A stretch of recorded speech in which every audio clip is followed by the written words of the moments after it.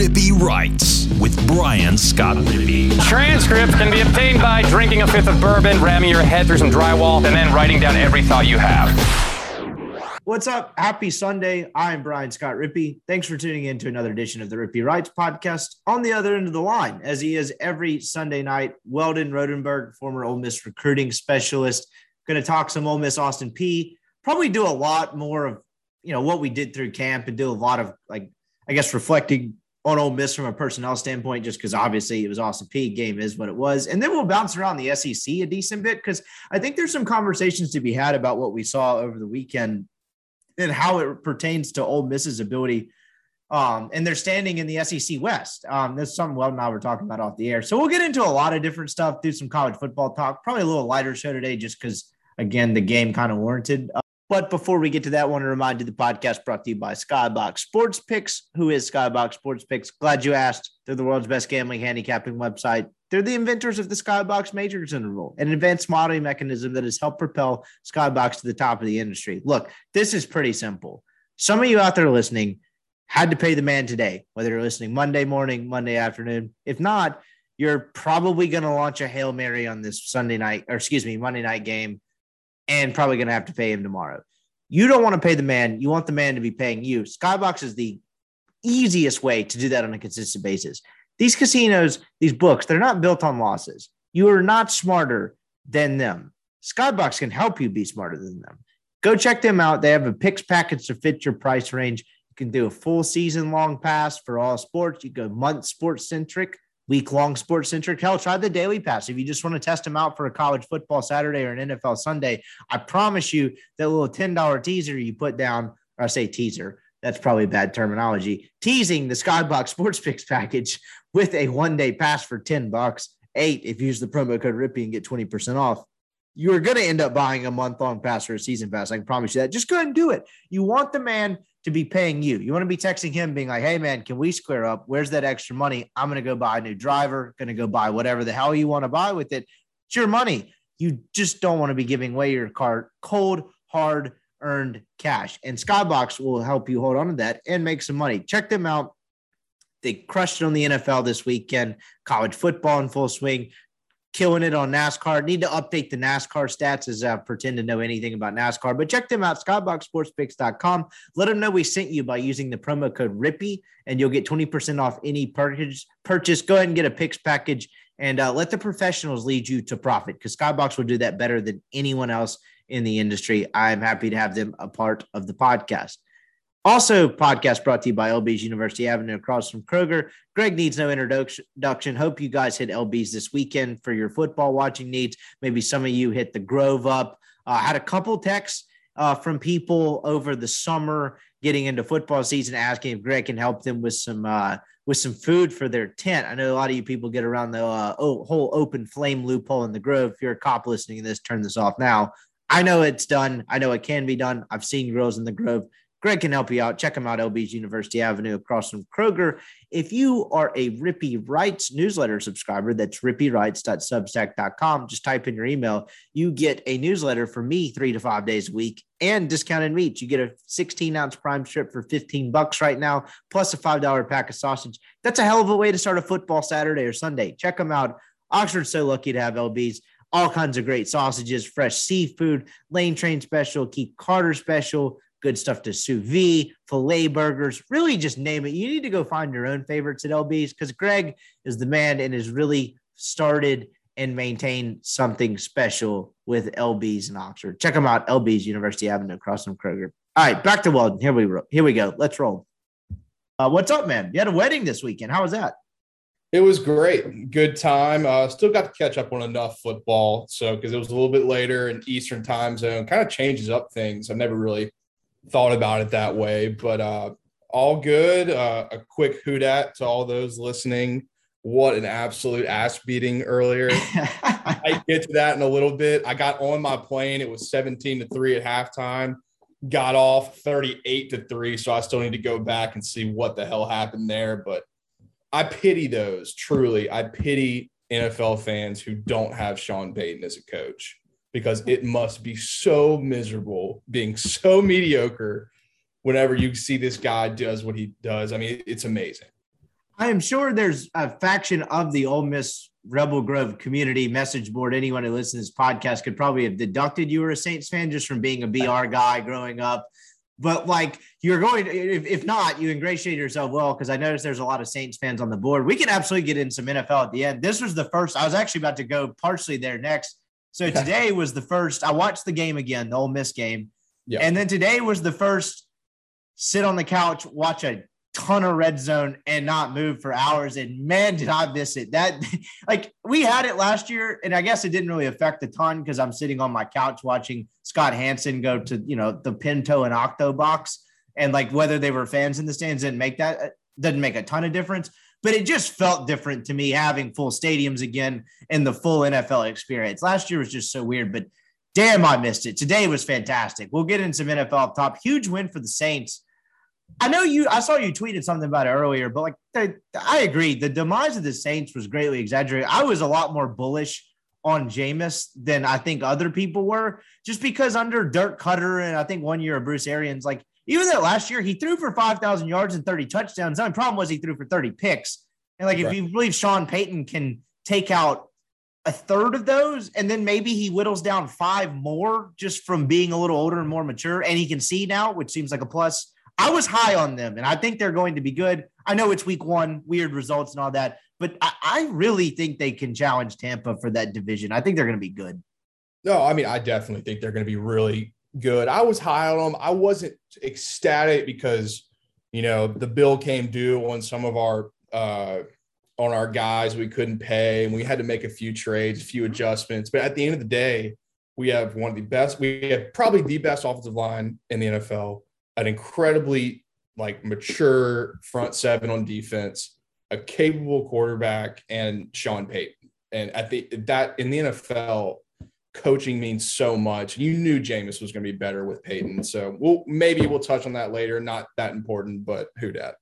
Yeah, the last thing I just find it interesting. Last thing I'll say on that too. I don't consider myself a Saints fan. I actually probably followed the Titans more so than anything, but I'm very much a red zone guy. Like the Titans losing, which they did in terribly embarrassing fashion today, does not ruin my day. Like I'm very fair weather when that comes to that.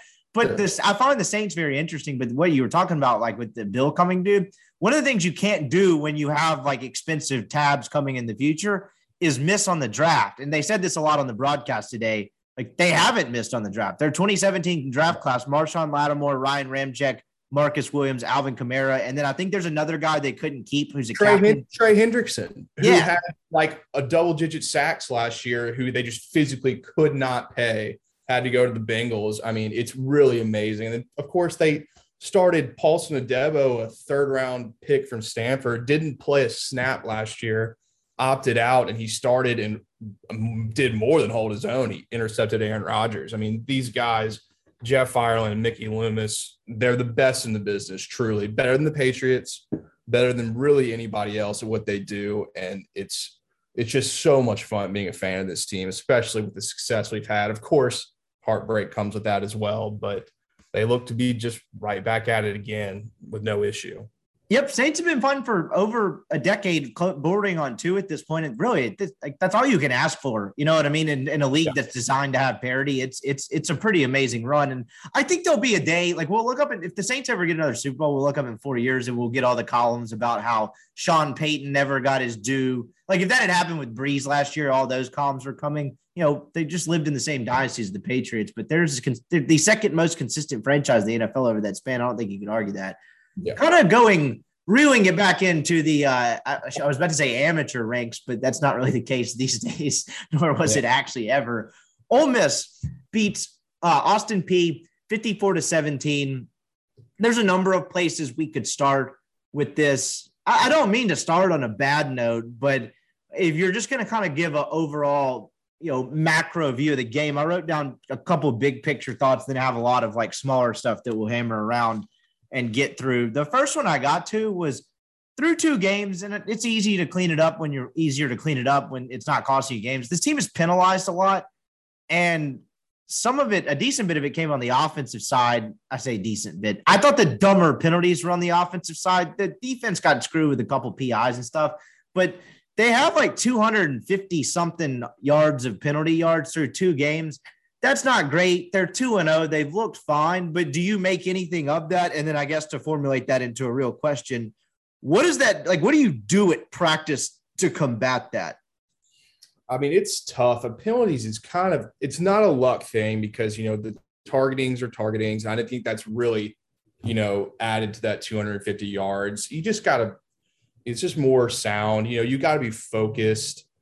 I cannot imagine, especially with just one practice, that they were fully all in, zoned in on Austin Peay and their assignments and blah, blah, blah. But there's things you can practice. You do drills, you do defensive turnover drills, and you work on 1v1s where you're not, hugging the receivers and stuff like that, offensive line individuals.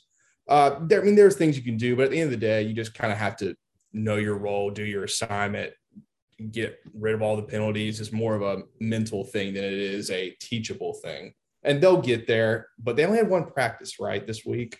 Yeah, so one real one. I think it was a Wednesday deal, and then obviously the rest of it's normal. Like, again, 2 games in 5 days is tough. Right. They had some bad penalties against Louisville. I think Bryce Ramsey had a really bad holding call. You just got to be in the right place at the right time. But I think we'll preface this with all we talk about Ole Miss today. It was Austin Peay. And they won in comfortable fashion. So the rest is kind of icing on the cake. Yeah, and I'm not going to – they finished with 12 penalties for 130 yards in this one. I just want to make sure. It's very bad. It's not great. I just didn't have that number up in front of me. Doesn't sound great either when you say it. No, it's actually worse than I realized. But still, everything I said before still counts. Yeah, absolutely. And the Austin Peay aspect of it, you're exactly right because – and look, I'm not going to pretend to know like what Austin Peay is comparatively, but they are a top 20 program in the FCS and have been historically pretty good. Like they had some good years under Hudspeth, and then this new guy seemed to have carried it over decently well. I just say all of that to say, in a day and age where you're seeing more and more bizarre results in terms of smaller schools hanging around with bigger schools, whether that's FCS or just group of 5 schools, Ole Miss not playing well and really just kind of putting the hammer down from the get-go. Is obviously a pretty good sign because, things have gotten weird, right? Washington lost to Montana. Oregon State had some trouble. They go through the Pac-12 in week 1. I don't have it off the top of my head, but just brutal. And then Oregon turns around after having trouble with Fresno and beats Ohio State in the Big House. Point being, things can get weird, and Ole Miss put that game to bed from the get-go. I guess we'll start from a personnel and like who played and who didn't standpoint. I'm not sure how much this should be made of this at all. But Orlando Umana nor Jake Springer played today, or yesterday, excuse me. I don't know. Didn't even know what Springer's injury was. That's not something that I guess that slipped past me during the week. And I say slipped past me kind of somewhat, I'll put an asterisk somewhat by that just because Kiffin's injury thing is a little bit weird. Orlando Umana out with an upper body injury. That seemed to me to be more of a product of he'd been banged up in camp, 2 games in 5 days. You don't need him. Again, I'm asking you to speculate here, but it kind of on that pattern, if that's Alabama, he probably tries to give it a go. Yeah, I would imagine both of them at least try to give it a go. You would eventually have to give an update on a guy if he's out for an extended period of time. I know Kiffin's been weird about it, which is he said they should both come back next week. He expects them back next week. Then they're going to be totally fine. I think, like we said, preface everything with it was Austin Peay. If you've got a small injury, see what you got with some other guys. There's a lot of young guys that are going to try to compete for some playing time throughout this season.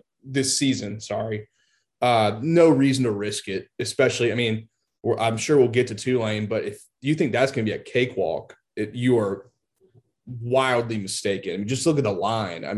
That's a real football team. They got to get ready for them. So getting through this injury-free and issue-free was the most important. Yeah, and I imagine having, you saw some Bryce Ramsey, and I believe during camp a little bit of Caleb Warren at center. And if you have Umana who had, been banged up to start the year, and obviously the goal would be to get the kid completely healthy and not have him be banged up. But if that's someone that started the year with some sort of nagging injury, I imagine it would be incredibly beneficial to just see what Bryce Ramsey looks like in game action at center and kind of see what you have. And I don't think he was a disaster. He had a holding penalty early, but from best I could tell from a very untrained eye in terms of offensive line play, he seemed to do fine against an inferior defensive line.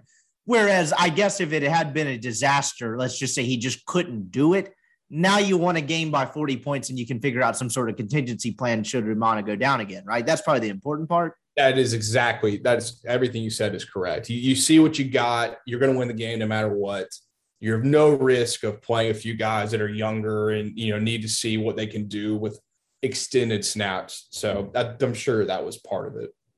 Jumping around really to just kind of the obvious, Ole Miss goes up 14-0 quick. I think the first 2 touchdowns were to Drummond. I can't exactly remember, but he has another big day, 6 receptions, 107 yards, 2 touchdowns. Jonathan Mingo, 7 catches, 99 yards, 2 touchdowns. Really, both of them should have had another touchdown. Mingo had a deep ball that he caught in the end zone and actually made a pretty good grab on something that was bobbled that was called not a catch, which to me looked like a catch, but neither here nor there. And then Austin Peay early in the game went with a 0 blitz on a 4th down, and Drummond really just kind of got lazy with the football. Corral hit him with a pretty decent deep ball in the end zone, and he caught it. And as he was going to tuck it away and transfer, credit to the Austin Peay kid, didn't give up on the play and poked it out. And lazy is the wrong word. Drummond looked very casual with that ball. And that, obviously that's the type of shit that probably pisses Kiffin off. But point being, you could make an argument each of them could have had, 3 touchdowns apiece. I will start with Drummond because this is 2 weeks in a row. One of the things he said since we spoke last was I love this. This is honestly kind of refreshing because you never hear this from guys. He got asked if he was surprised by anything that happened in the Louisville game. He was like, yeah, I was surprised they threw the ball to me that much. I didn't figure I'd get that many targets, which is refreshing. But after hearing you talk about him last week and talk about the hands, it really is. He's as sure-handed as anyone. I mean, he had a couple catches over the middle where he took a pretty good pop, and it wasn't even oh wow, he held on to that. He honestly made it look easy. I guess to actually formulate a question to give you something to work with here, it appears very apparent complicated as Kiffin and Lebby's offense maybe seems sometimes, they really just try to get the ball in terms of who they figure. They identify they have a mismatch. They try to get them the ball. And through 2 games, Drummond appears to be that guy they're favoring a lot. Yeah, I mean, they've got him all over the place. And, they ran that touchdown against Louisville. That was the same 4th down play, I think it was, where he went for 50 yards or whatnot. So they definitely scheme guys open. There's a base offense as well where Matt makes the reads, and sometimes Drummond has been the open, easy read, especially out of the slot. He's played really well. He's taken advantage of all the snaps he's gotten and the targets, sure-handed. It's kind of hard to tell from the TV screen, but if you see Drummond in person, he has an incredibly strong, thick lower body. He's tough to bring down. He's not easy. He's bigger than he looks. He's obviously not that tall, but he's played really, really well. And I don't think it's, again, I know people have where's Braylon Sanders? It has nothing to do with Braylon. It's just they're making the right reads, opening it up. Drummond's open. Matt's going to hit him. He's not going to care who gets the ball. And I think that'll be the case for the rest of the season as well. So maybe Mingo got his yesterday.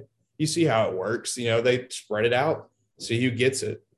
Yeah, you're dead on with that because Kiffin said essentially that in his press conference afterward was he got asked a couple of questions about the receivers, and one of his answers regarding who would he was if I had to guess who would have had the better numbers at this point, I would have probably just gone Braylon based on what we saw in the scrimmages. But that's sort of what the reads and the matchups have dictated so far, is that it's been Drummond. And so I think you nailed it there where they do try to scheme guys open, but some of it's exactly just the reads.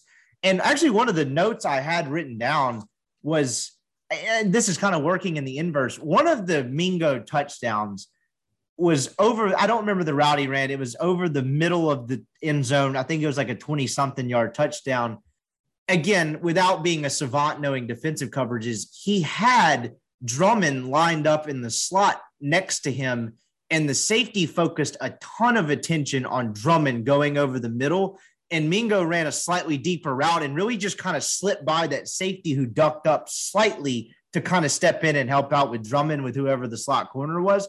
And Mingo ended up open as a result. Again, whether responsibilities aside, I'm not going to pretend to know, that's exactly what they were looking for. The safety was in a no-win situation. I'm not saying any of that, but with Drummond playing the way he did and then being able to line him up different places, particularly in the slot, that's got to help both Sanders and Mingo to a degree, the amount of attention that he's going to garner going forward, I'm guessing.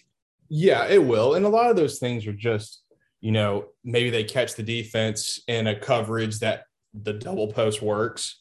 The safeties figuring out, okay, do I go deep or short or whatnot? It's probably just a win play on the offense. Just pick the right one. But with his ability to be so versatile, defenses are going to have to be like, all right, well, where the hell is 11? Like, we got to figure out where he's at and then kind of dictate what they're doing off of him, not because he's Elijah Moore or AJ Brown, but because he's all over the place. They just got to figure out what to do with him. And I think that throughout the season, you'll see him continue to be all over the place. But I don't think that will force Levy and Kiffin to start force feeding him the ball like they kind of would do with Elijah last year. But he's been incredibly effective in everything he's done so far. And to add on top of what you're talking about, there has been, I noticed a decent bit with Louisville, was they were really focusing a ton of attention on Braylon Sanders, which is part of why you've probably seen a lot of this Drummond emergence early on in the season. And you figure eventually, hell, if Drummond keeps popping folks for 100 yards a game, that's going to have to switch at some point, unless these all football coordinators turn into idiots, which I don't think they are. They're paid a lot of money to do this thing. Like, eventually some of that's going to switch. The last thing I'll ask you on Drummond, because I'm glad you mentioned this. You talk about him having such a strong lower body. I thought about doing a corny, a newsletter segment where call it the sexy drop of the week, after we were talking about that play that Corral ran last week that didn't count, where it was kind of like the fake draw kind of jump pass thing. It was that was just kind of an X's and O's showcase. In their fifth drive of the game, I believe it was Drummond's second touchdown. So I guess he didn't score the first two touchdowns. They lined him up in the H-back position and ran some sort of false action, kind of going. There was a run to the right, and then he really just kind of acted like he was pulling's not the right word, but he went to act like he was blocking someone to the left, and it turned out to be a little bit of a perimeter screen, and he just ran wide open down the sideline. I imagine, I'm trying to figure out the best way to ask this. Obviously, I don't think they could put Ja'Cour Pearson in the H-back position and have him be so, remotely effective, because I don't think he's going to block anyone very well. Does Drummond having kind of that strong lower body, does that help him playing that H-back position that they've utilized in some pretty creative ways so far? What makes him a good fit there? Well, I think, what you're saying is correct. You're not going to put someone who you can't at least have a threat as a blocker. Right. With Drummond, he's fully capable of taking on an SEC safety at least. So, if you need to have him as an extra blocker on max protection, or you really are pulling him to take out a linebacker, at least, give him a little nudge or something like that. That's happens all the time, that he's got that ability. And moving him around, especially with kind of some of the questions around the tight end position, it's nice to have a guy who can do a whole lot of catching the ball as well as at least being a threat to block. What's his NFL future? Could he be a good NFL receiver? Yeah, I think he could. It's so tough. The most important thing in the NFL, and so many scouts have told me this, and there are many important things, but the ability to, in one-on-one situations, get open is of paramount importance. Whether that's outrunning the guy deep, whether that's having the ability to make a safety miss, being able to be multiple, it's so important. Drummond does not exactly have breakaway speed. Right. He's really not going to be able to take on a guy like Jalen Ramsey and beat him deep, or Marshawn Lattimore, all these elite corners, but he's got great hands. He's incredibly physical. He's not going to be scared to go over the middle. He's smooth. I think he'll have a chance to have a real NFL future. Do I see him as a guy coming out in the top 3 rounds? I think that would be a little much. I think he can build his way to get to a 3rd round, maybe late 2nd round pick, but you got to be pretty damn dynamic. And there's a lot of really good receivers in the NFL. It's not even taken away from him. It's a tough position to be in. And it's not something you talk about getting open and run yourself open in one-on-one coverages. That's not something he's even really had to do through 2 games so far, because the scheme has been so good. And of course, one of it's the opponent, it being Austin Peay, as we preface everything with that. But I guess kind of to add some color to your point, the Braylon Sanders, I remember Lane Kiffin said later in camp or midway through camp, like he could play his way into, like he is a first round talent. And Kiffin doesn't really just, maybe he was trying to hype up his guy a little bit, but he doesn't really offer stuff like that all the time. He's not like kind of the corny, I'm going to say whatever, my player's the greatest player of all time. Like he doesn't say stuff like that. That's what you're talking about, to where Sanders does have that speed to make himself get open. And he's a good route runner as well in one-on-one. And not that Drummond's completely incapable with that, but like that's the part you're talking about that Drummond just doesn't have. Right. I mean, Braylon can really break open a defense at pretty much any moment. And Drummond, a lot of his stuff has been scheme oriented, and that's not like, I'm not knocking this kid. I think he's a hell of a player and probably will play in the NFL. But, you just kind of watch some guys, you just see like, man, like look at that speed, in cut, out cut, hands, all the above. I mean, Drummond has better hands than Braylon, I would say, but Braylon's got the other attributes that maybe Drummond doesn't have, which is probably why Kiffin, I mean, he doesn't give that away. He doesn't say this guy's a first round guy, for shits and giggles. He means it. And Braylon has a chance to do that. It won't be stats related. These guys are pros. They know what they're looking for. If Braylon doesn't have the stats Drummond has this year, that doesn't mean Drummond's going to go ahead of Braylon in the draft. But, I mean, Ole Miss fans have been pretty spoiled with the receivers the past few years. And I think we'll get to how spoiled they've been on quarterback here in a minute. But they'll both be fine. I wouldn't be worried about either one of them. And going elsewhere toward Mingo, pretty good game from him. He made a really nice catch early in the game. I think it may have been the first throw Corral had. I couldn't tell if the ball was misplaced or not, but he kind of had to contort his body back inward while running an outward route and made a really nice snag. He had a nice game, right? 7 catches for 99 yards. He did have a drop early on in the game with the screen. I know I've probably asked you this before, but he's a big physical kid. Maybe, so it's funny, Kiffin said, I know you watched that press conference where it was like, he said Knox said he reminded him of DK Metcalf's brother, where I've always thought, and I haven't seen a ton of like him in person because I had that 19 season. Obviously I wasn't around on the field in 20 or anything like that. Maybe it's just I'm being guilty of him wearing the same number, but I always looked at him as having a similar to an AJ Brown build. Just kind of give me the thing you do with Mingo and what's kind of his ceiling and kind of what he's needed to develop on and what you saw from him last night. Yeah, he's definitely more of an AJ Brown build.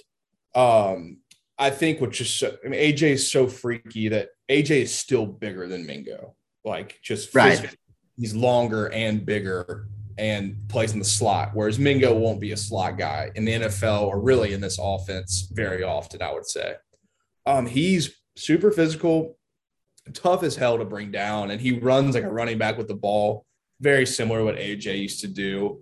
But I wouldn't say he's not as fluid as AJ with the ball in his hands yet. I think he's getting more comfortable the more targets he's gotten so far this season. He's got a pretty high ceiling. I think he really has to work on kind of tracking the ball in the air. He struggles here and there with the deep ball, like catching it on the run, scoring. He fights the ball with his hands a little bit, but he's really, really, really matured. I think he's had a great start to the year. He's a big confidence kid, needs to have some confidence. I think he lost a little bit last fall, just not getting the playing time he probably thought he was going to get, had some struggles in camp. But this camp was great from all accords, and I think he started off well. He's going to be a good player for this team. Maybe I'm making too much out of nothing here, but man, if that guy turns into, you talk about being able to get yourself open in one-on-one situations, and as big and as physical he is as a build, if he turns into, again, it's so hard as Ole Miss has been spoiled at the receiver position. I know he wears number 1, and like it's hard not to compare him to the AJ Brown, Laquan Treadwell type of thing. Right. But if he becomes some semblance of that on the outside, right, where he's a reliable threat to where when he's in one-on-one, you feel like he can win his matchup more often than not. Is that a little bit of a game changer for this offense? Because all of a sudden you have that on one side, Sanders on the other, and Drummond, who's clearly kind of played himself open because of what Sanders and, I guess to a degree, Mingo have done on the outside. Like, all of a sudden I would be an opposing defensive coordinator to being like, well, shit. Like, if that guy becomes a reliable, like, you can't just throw one dude on him and expect him to kind of have a pedestrian night. That seems like it would be a bit of a game changer for this offense. Yeah, it would be. And I mean, they've got a really good three right there with Mingo, Drummond, and Braylon, and the way they've played so far. I don't think you're going to get Mingo turning into AJ Brown. You got to understand how amazing AJ Brown is. Yeah, for sure. He just is an absolute, difference maker at every single level as a receiver. And Mingo is maturing. He's getting much better, getting much more comfortable in the offense. I don't think you'll see that kind of meteoric rise, but if you can get as much out of him as you can, continue to improve, continue to work on some of the things he needs to, then you're really, really cooking with fire, and they'll get there. The offense wasn't really the sharpest for the first couple possessions of the game.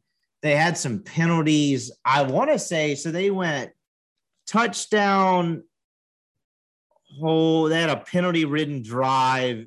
Something else happened. Point being, they didn't really hit their stride till about fifth or sixth series in the game. That being said, as you were kind of alluding to earlier, Matt Corral was awesome. What he finishes, 21 of 33 for 281, 5 touchdowns.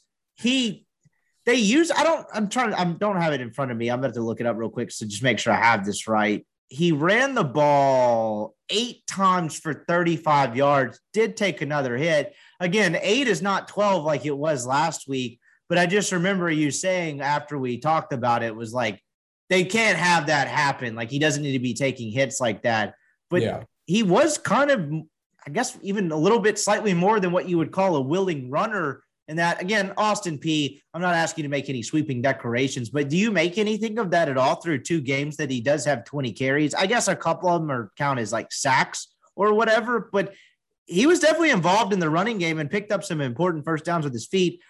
Still not the greatest slider. He had kind of the awkward, like, oh, did my cleat get stuck in the ground type of baseball-ish slide, and then took a hit later in the game. Do you make anything of his increased kind of running more than we thought so far through 2 games? Not too much. I think he's just reading what he needs to read. And when they call those plays, they know there's a chance that Corral can keep it and make it happen. It's still 8 more carries against Austin Peay that I would like to see. Make it happen through the air. Give it to the running backs who are really, really good. Don't need to see you running the ball against this team. But no, I mean, I think it's just this is the offense. They want a mobile guy. They like what Corral has with his legs. But, this team goes by Corral. So they really have to – or Corral, really, it's him. He's got to figure out when to run and when not to. How much of that, if anything, went into the evaluation of Corral coming out of high school? Because when we had the whole Plumlee Corral thing in 2019 with Rich Rod, like, Corral almost got – and maybe this was just a classic, like, lazy radio narrative, but we almost talked about him like he was a statue or something because – Plumlee, it was like, oh, Plumlee's a better runner. He fits this a little bit better. Whereas, like, Corral's not a bad runner by any stretch. Like, what part of that was in the evaluation as far as his ability to extend plays with his feet? Yeah, I mean, it's always part of it. You have to be able to see a guy on film and like, all right, this guy is not a dual threat quarterback, but is he a capable runner? Like, can he physically run the ball and scare you to at least an extent? And it was tough, comparing him to Plumlee. They're very different kinds of runners. Plumlee doesn't really make anybody miss, but if he has one crease, he's gone. Whereas Corral kind of has some wiggle to him. He's very capable as a runner. Honestly, sometimes you'd almost rather a guy like him than Plumlee, where it's straight or, it's over. But like I said, and I'll keep saying, like, he's got to figure out when to slide, protect himself. This team goes as he goes. Well, that was another part of it, and I guess we can just go ahead and get to it now. We talked about it a couple of times through camp, where it's like, it's a question you don't have to answer, but late in the game was actually probably in some ways, in terms of trying to figure out anything about this team from this game, some of the most telling parts of it, where they played both Altmyer and Kid K. Dent, and neither one of them looked great. And again, I'm being that guy that's just trying to grasp from a very small sample size in front of me. But I will say they didn't really let Dent throw it a lot. They're the 2 deep balls that Altmyer threw down the right side. Neither one of them were hauled in. I can't remember who was playing receiver when that happened, but I will say he flicks it quite nicely. Like both of those balls, like he had nice footwork, nice delivery. They were both on target-ish. One of them probably should have been hauled in, but wasn't. So you can kind of see what you were talking about with Altmaier being one of your favorite kids, tough as hell, but really throws a beautiful football by a lot of measures. But neither one of them really played well. And then all of a sudden you saw Plumlee take some snaps at quarterback at the end. And I just found it funny because in the press conference, Kiffin, he's big on the crowd being there, one, and two, staying a long time, like very Saban-esque in that sense, to where, he made a comment at the beginning of it that didn't really have anything to do with the question. And then he got asked about Plumlee at the end with the backup quarterbacks. And he was like, yeah, like we wanted the crowd to stay for 4 quarters. And we knew if we gave Plumlee the football, the crowd would probably stick around longer. And he was like, Levy said to me in the headset, he hasn't practiced these plays. And, I was like, oh, he'll be fine. Like, again, like, I guess I know that some of that was tongue in cheek, but man, from what you saw yesterday, does it not feel like if Corral has to miss any sort of extended action that it's probably Plumlee playing quarterback? Yeah, I'll start off with the comment first. It probably was funny as shit. It probably wasn't tongue in cheek. Levy probably was like, "Why are we putting him in like he hasn't played quarterback?" Kiffin was like, "He'll figure it out," because it's probably exactly what happened. When it comes to the other guys, we've mentioned on this podcast, but I think they're going to the portal. Who that guy is going to be, I don't know. I've got some ideas. I was going to say, out there go ahead, finish your thought. I got an idea to throw at you in a second. But I think Kincaid, his time as like a real factor as being the starter is probably over. He's a junior now or a redshirt sophomore. I'm not giving up on Luke by any means. He's a true freshman. This is his second game ever. He was dealing with a nagging injury. He's got a beautiful release. It's tight, it's short, it's exactly what you want. Just doesn't have a cannon. And like, he doesn't really even have like an overly strong arm. He's very accurate and he can do a lot of things within the 20, 25, 30 yards. But, Kiffin and Levy are going to want to see a guy like really expand the field, and he'll get stronger and bigger. And I think he'll develop to a guy who can run this offense at a high level. But you got to strike while the fire's hot. And there's a lot of talent on this team. And if you want to keep it going, you got to go and find a guy who can get you where you need to go. There's some names out there that I think everyone kind of thinks about. Jack Miller, I don't see it happening personally. I don't know if you watch Ohio State with CJ Stroud, but not exactly lighting the world on fire at all. And Jack couldn't beat him out. I don't think it's going to be one of those Joe Burrow situations because, Haskins has not played well in the NFL, but he was a damn good college football quarterback. So Burrow losing the job to him was not that big of a deal. There's always the Miles Brennan coming back to Mississippi. That's where I was going to go. Kids don't really bullshit you. And every interview you hear from Miles is always talking about how he wants to be the LSU quarterback and how he wants to end his career as a starting quarterback at LSU.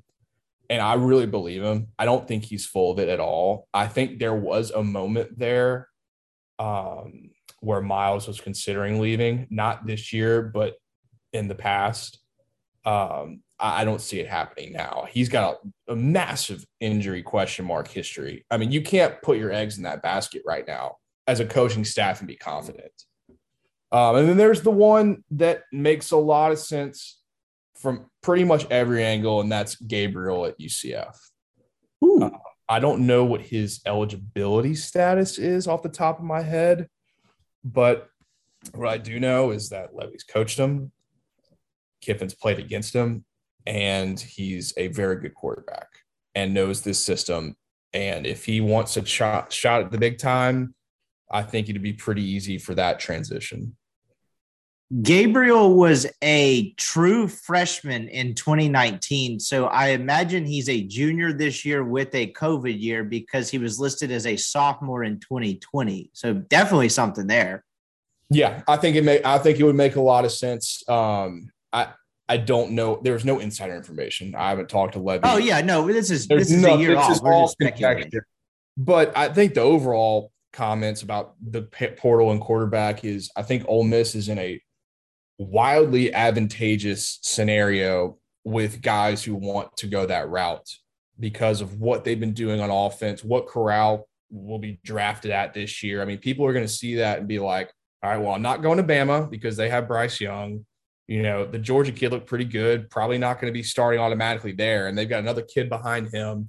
All of a sudden you look around and be like, well, Ole Miss is in the SEC and they need a quarterback and they're putting up 50, 60 points a game. Like, why not? It could be anybody, but I think they're going to have a shot at getting the best one. And they brought another aspect to this is they brought in that kid from Maryland, Tyrell Pigromi. I literally know nothing about the kid, don't know how to say his name. But I know there's a lot of reasons guys transfer. Maybe this kid was trying to get on the fast track to being a coach. I'm not asking you to know anything about this kid. I don't know how familiar you were with him. But do you make, like, there was that move on the surface? Do you think that was indicative of anything, or is that just some random roster attrition that just happens? Like, do you think that was indicative of anything they felt about the two quarterbacks they have? John Rice, the pianist, not included in this conversation for the time being. Understood. I mean, there's clearly a relationship with Durkin because he went to Maryland to begin his career, beating the crap out of Texas, which seems to be a trend. I don't know. It's hard to tell. I think they're probably like, you know, if you want to come and we can have an extra arm and an extra dynamic and maybe someone that's with real experience we can trust to play quarterback, like, yeah, you're not going to say no to that. Is this kid actually the backup quarterback? I don't know that either. I would say maybe.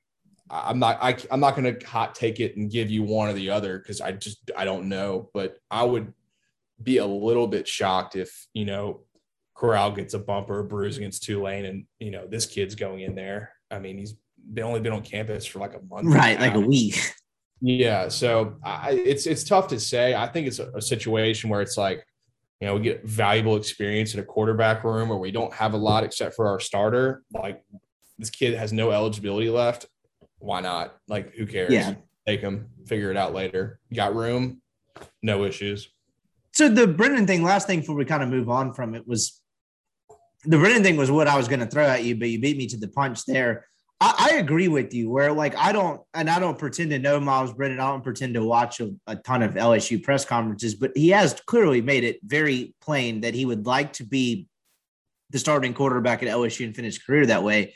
Whereas as much as he wants that, had Max Johnson lit the world on fire and LSU looked like they were pretty good, that to me would probably be more indicative of him, whether he wants to or not, it being in his best interest to transfer. Where if this shit continues to go south for them and you have a coaching change, that would be all the more reason on the surface for Brennan to actually return, right?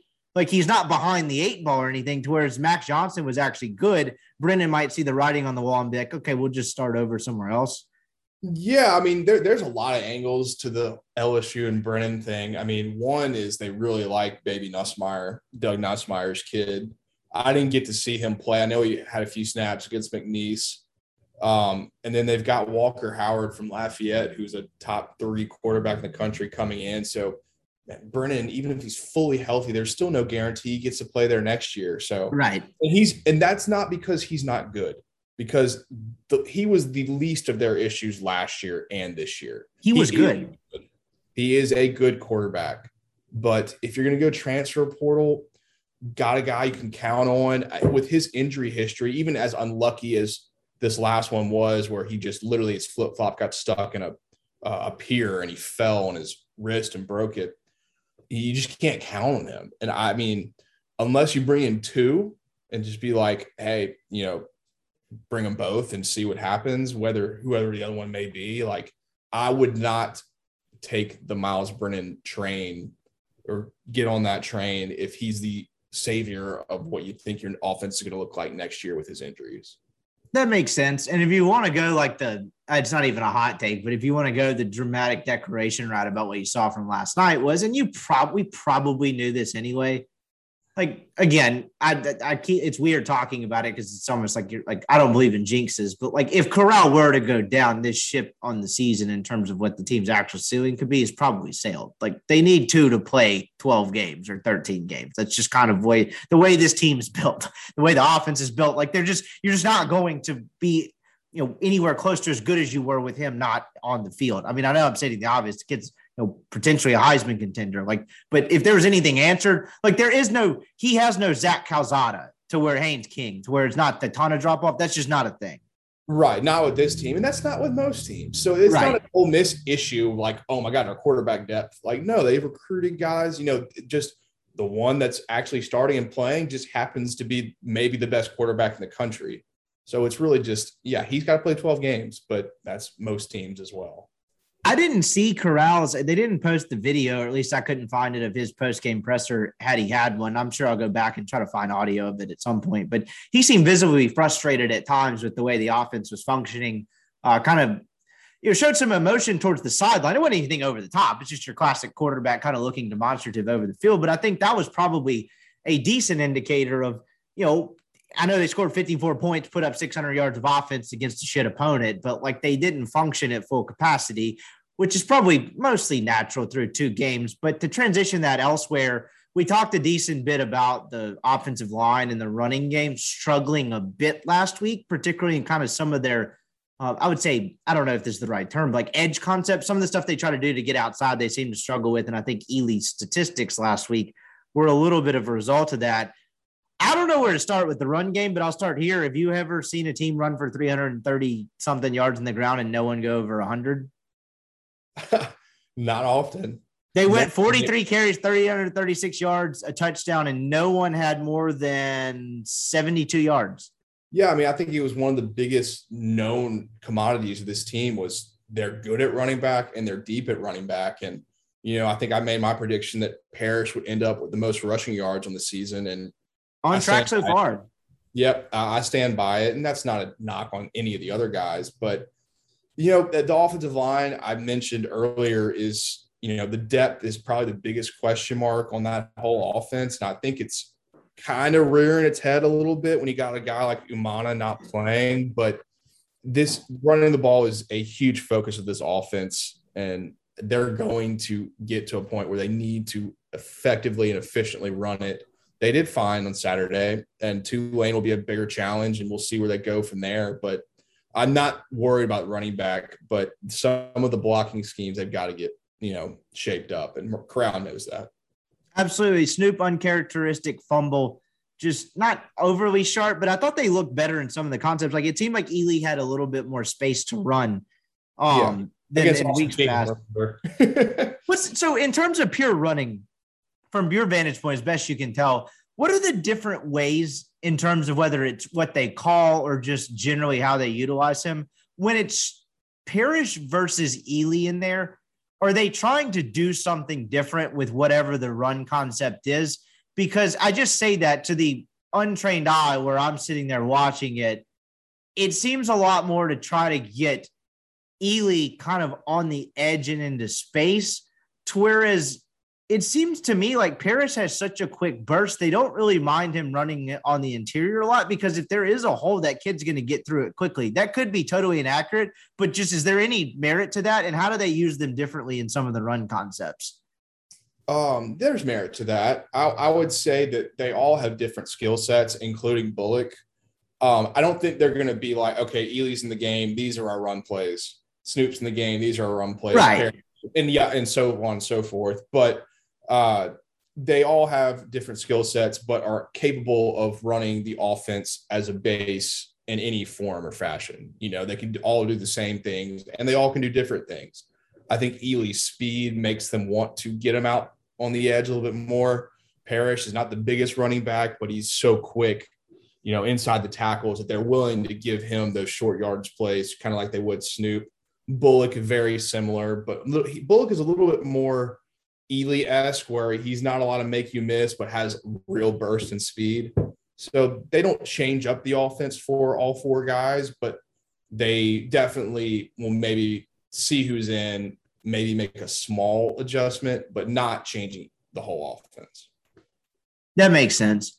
So there's not a whole lot else to hit, I don't think. Offensively, I was just kind of going through my notes. It just was, they did exactly what they were supposed to do, right? They beat a crap opponent. They looked okay doing it for the most part. Not a whole lot there. played some different O-line guys at the end. Not really a shocker. Exactly who you thought the second team guards and tackles would be was nothing really shocking.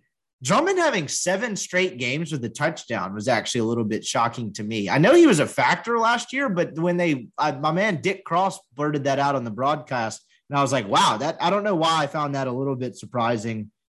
That was really all the notes I had. You did see a little bit of Ely in the slot early. He had a drop. They had Parrish in the slot a couple of times. I think there was one time where there was one instance where they had Ely in the backfield and Parrish in the slot.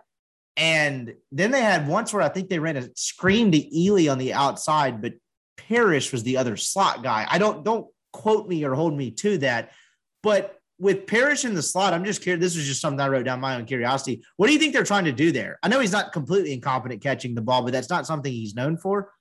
Yeah, I mean, not really. I actually on the last podcast said I don't expect to see either of them in the slot too much. Right. I was wrong. So it wasn't a ton. I just noticed it. They both happened 4 or 5 snaps at least. Yeah, I would say it's probably giving teams a look. Put something on film, change it up a little bit. Maybe you see what you like out of both of them doing what they need to do. Just expanding the offense off of what they already know. So I wouldn't put a whole lot of stock into it. Both can catch the ball and can make some things happen. But I was actually a little shocked they played as much as they did. One of the things with Ely, One of the things Kiffin and Levy love to do, where you see a lot of schools go vanilla a lot of times in these games. I would say Iowa State's a good example of that. In week 1, they won 16-10 against Northern Iowa. And I think if you watched any part of that game, they ran like the same 9 plays. A lot of times Kiffin will try to get something on film just to have something for the other team to prepare for, whatever the opponent may be, right? No, a lot of times he just kind of I want to say it's like the offensive coordinator version of just like bullshitting. But sometimes he's just putting something out there to get it on tape to plant the seed, right? No, I mean, I think the Plumlee thing's almost exactly that, where Levy's like, what the hell are we doing? Like, he hadn't fucking played quarterback, but we're going to put it on there. It's what good coaches do. Right. Whether it's even a special team wrinkle or really anything, if you're playing Austin Peay, get some crap on film for people to have to deal with. I mean, I know we did it a few times last year where we literally put shit out there. Or not last year, 2 years ago. We're just like, just throw it out there. Like, let's see what they have to do with it. They're going to have to watch it. They have to figure it out. It's like putting a swinging gate on freaking extra point. You're not doing it because you're trying to get 2. You're trying to do it so they just have to waste time, 20 minutes of practice figuring it out. Right. Stuff like that. That is real. Like, that stuff happens. Defensively, we'll cover some defensive stuff, then really get some more around the SEC stuff. Because again, theme of the podcast, I might title the podcast, it was Austin Peay. But correct. They played a lot of guys, particularly on the defensive line. I'm just going through my notepad here. Lakia Henry did get the start over Mark Robinson. Mark Robinson played a ton. Again, probably not a ton to be made there. They're just both 2 pretty good linebackers. Yep. Sam Williams had 2 sacks, 2 forced fumbles. He had the play where he forced the fumble, picked the football up, and then ran it in the end zone. Kiffin had a nice quote about Sam Williams after the game where it's like he showed up a different player to camp. Like we challenged him to be, more consistent, as we've talked about a lot. And to what Kiffin said so far, they've seen a lot of that from him.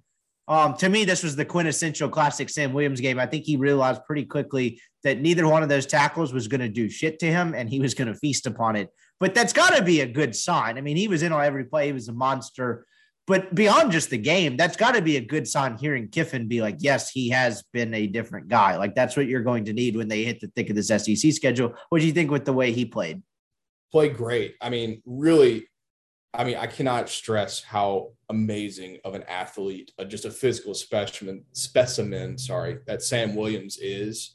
I think that strip sack, grab the fumble, run to the end zone, even though it looks easy, for a guy that's 6'5", 245, 250 to just do it and make it look as easy as he did is a really underrated.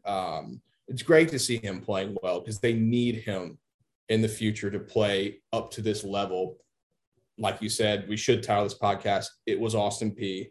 He is so much better than anyone they're going to put out there. So take it with a grain of salt, but it was good confidence booster. maybe remind him how good he is here and there, be like, okay, I can just manhandle a few guys. But it was great to see. Another line that Kiffin had, I think it may have been the same answer. And again, he's not a guy, not just if you want to go to the extreme example of it, we asked Matt Luke. I like Matt Luke. I'm not trying to shit on the guy, but we asked Matt Luke about Luke Logan and the kicking struggles after the Egg Bowl, and he gave the cliched answer of he can do it. We just need to get him confident again. It's like, actually, no, he can't. Like we've seen a lot. He cannot do it. Yep. Kiffin doesn't do a lot of that. And one of the things I found interesting in his answers was he was talking about Williams and the defensive ends as a whole. And he was like, look, the way we play, we only have 3 down linemen. And if there's 2 guys on the edge aren't very good and aren't causing problems, it's not a very good system. And then he went on to say something to the effect of, we are fortunate to have guys like Sam and guys like Cedric that can cause problems there. He seems to be high on both of them. And I know it's 2 games and one of the opponent you can't take a lot from.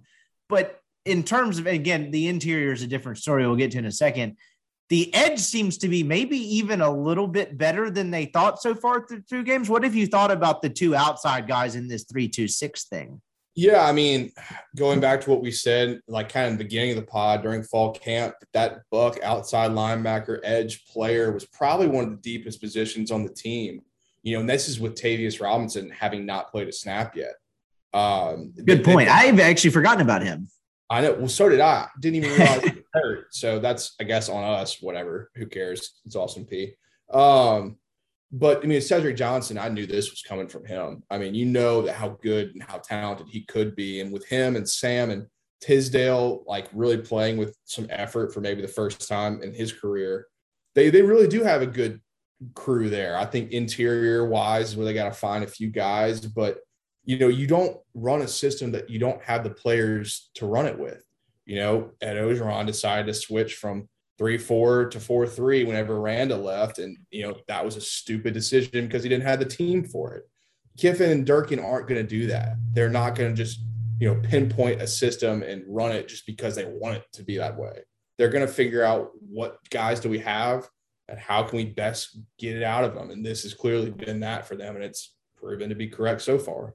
You saw a lot of different guys on the defensive line. You saw Tywone Malone for the first time. He, poor kid that whatever P did on that play that he got the sack, the poor kid was supposed to block him and then just decided not to.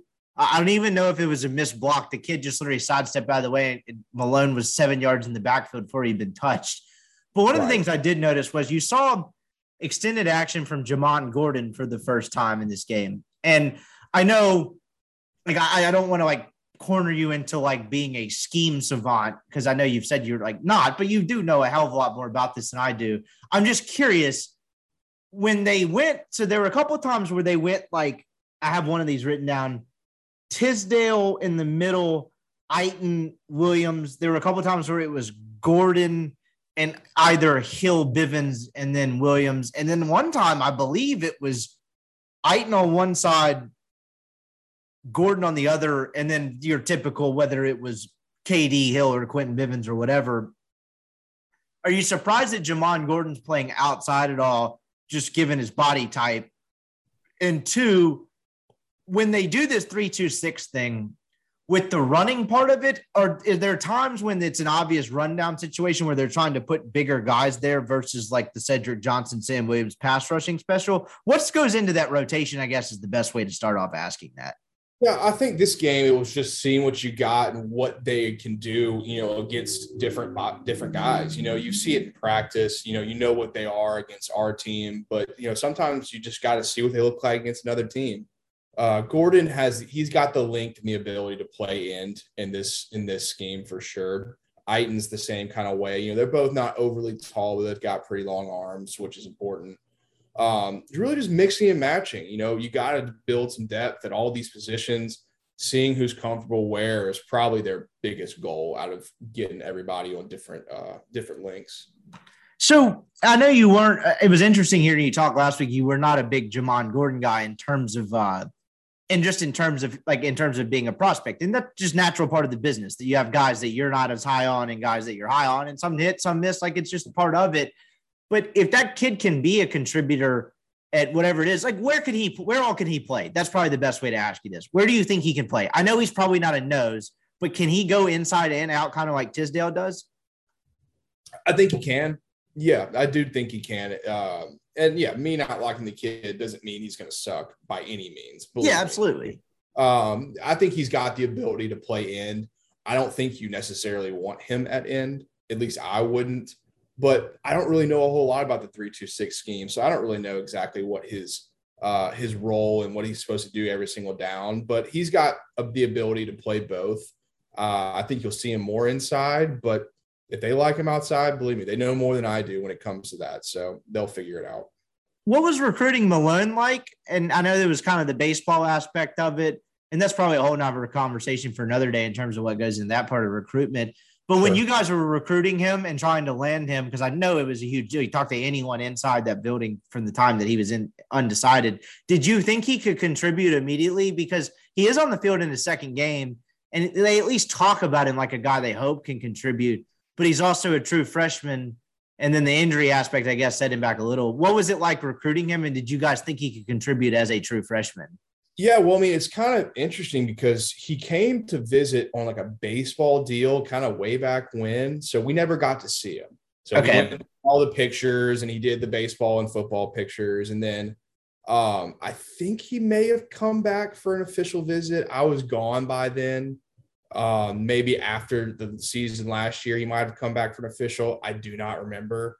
But it was a COVID recruitment. You know, you didn't see the kid a whole lot. He wasn't traveling around and whatnot. From all accounts, was a great kid. Not a lot of issues. You know, I think recruiting the Northeast with Partridge, you know, he's got some great relationships up there. All states and areas are different. But, you know, he was very serious about baseball being a huge part of his recruitment, which is why, you know, A&M was such a man, like, you got to figure this out. You know, I know A&M wasn't good at baseball this year, but they are good at baseball usually. It wasn't difficult. And when it came to that, you know, Lafferty with baseball does such a great job helping us, you know, it really does. I mean, he's great with football kids. And, I mean, ended up winning out in the end, as simple as that. And I think we really led for the majority of the time. To hell with it. That's where I was going to maybe partially touch on that subject next. What is that dynamic like recruiting a dual sport kid? Because I wrote a story on it when Plumlee and Ely got here. I talked to Anthony Alford and then Sinquez Golson, who offered one of the better quotes I've had in a long time. And when you talk about the two sport thing, where he's like, man, it sucked. He was like, life's a struggle. Just find you someone to struggle with. Like, that was just his entire answer on the whole two sport thing. I was like, that's pretty good shit there, Sinquez. What is that dynamic like when you're recruiting a kid that can also play baseball? Because you just mentioned Lafferty's been great with it. Obviously, with the 85 scholarships, football is technically footing the bill. And, you know, you don't even have to read between the lines on this. Past coaches, I'll let you guess who, often weaponize that to some degree when it came down to it. Others, Matt Luke, did not. Like, we're pretty open to it. What's that dynamic like? What's the relationship between the two sports? I think it's gotten a lot better. You know, I at least while I was there, we had no issues at any moment asking the baseball guys for help. You know, like you said, we're footing the bill. They're getting them for free, pretty much. I mean, there might be some other stuff that goes into it. I don't know, numbers wise, but they're getting the kid for free. And, you know, as they don't even really put that much of their evaluation stock into it. You know, it's not like, oh, you know, Malone, yeah, he might be able to play first base with some, you know, plus power, but we don't really give a shit about him. We're not going to help you. Like, no. It's not costing them anything is why. It's not costing you anything, you know, and maybe, you know, shit, maybe he's better than you thought he was. Happens all the time in every single sport. Happened with Plumlee, in my opinion. Yeah, I agree, too. I think Plumlee's been a much better baseball player and contributor to that team than I think some people give him credit for. It's hard as hell to do both. And both of those guys, I know Ely got hurt, probably not seeing him ever play for Ole Miss baseball again.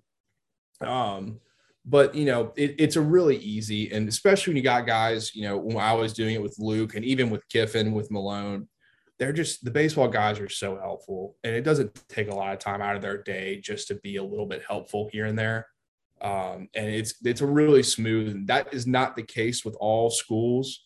You know, I bring up LSU a lot because I know a lot about them. I know that there were some Hampton, you know, issues on what's this kid going to do with baseball, what's going to do with football, like what's more important. That's never really ever been an issue with Ole Miss, at least with the 3 or 4 guys we've recruited that have done both. Just ripping through a couple more notes before we get around the SEC stuff. With this 3-2-6 thing, as prevalent as the perimeter screen game has become in college football, we're just getting an athlete in space. It's kind of like what Ole Miss does with Ely sometimes, where they did it a couple of times the other night. It's like throw him the ball, let him try to work his way back towards the middle of the field, or whether it's the outside, basically just get him the ball in space. You made a good point last week. It's like the reason they're doing this is because of the strength of their defense is the secondary. They have a lot of guys who can run around, pretty athletic, and fly to the ball. In terms of just, this is not a stat, but I might make it one. In terms of just blown up screens through 2 games, the whole quarterback turns left or right or whatever. Ole Miss has gotten burned on a couple of like the middle screens where they dump it to the back, like just to the left or right of where the line's set. But the whole like tunnel screen or bubble or whatever type of screen you want to the receiver on the edge, Ole Miss has done a really good job of hitting that in the backfield. And I imagine that has to underscore your point of that being their strength. But this 3-2-6 really plays well to that. Is that something you've noticed? Because I just thought they did a nice job of that through 2 games.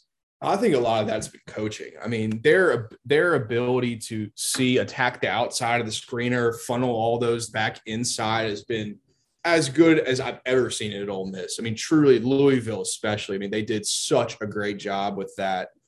And I think, a lot of these coaches have seen this defense. I think it was really popular. I think 3 years ago, the Lamar Jackson's rookie year, they played the Chargers, and the Chargers played 7 DBs the entire game.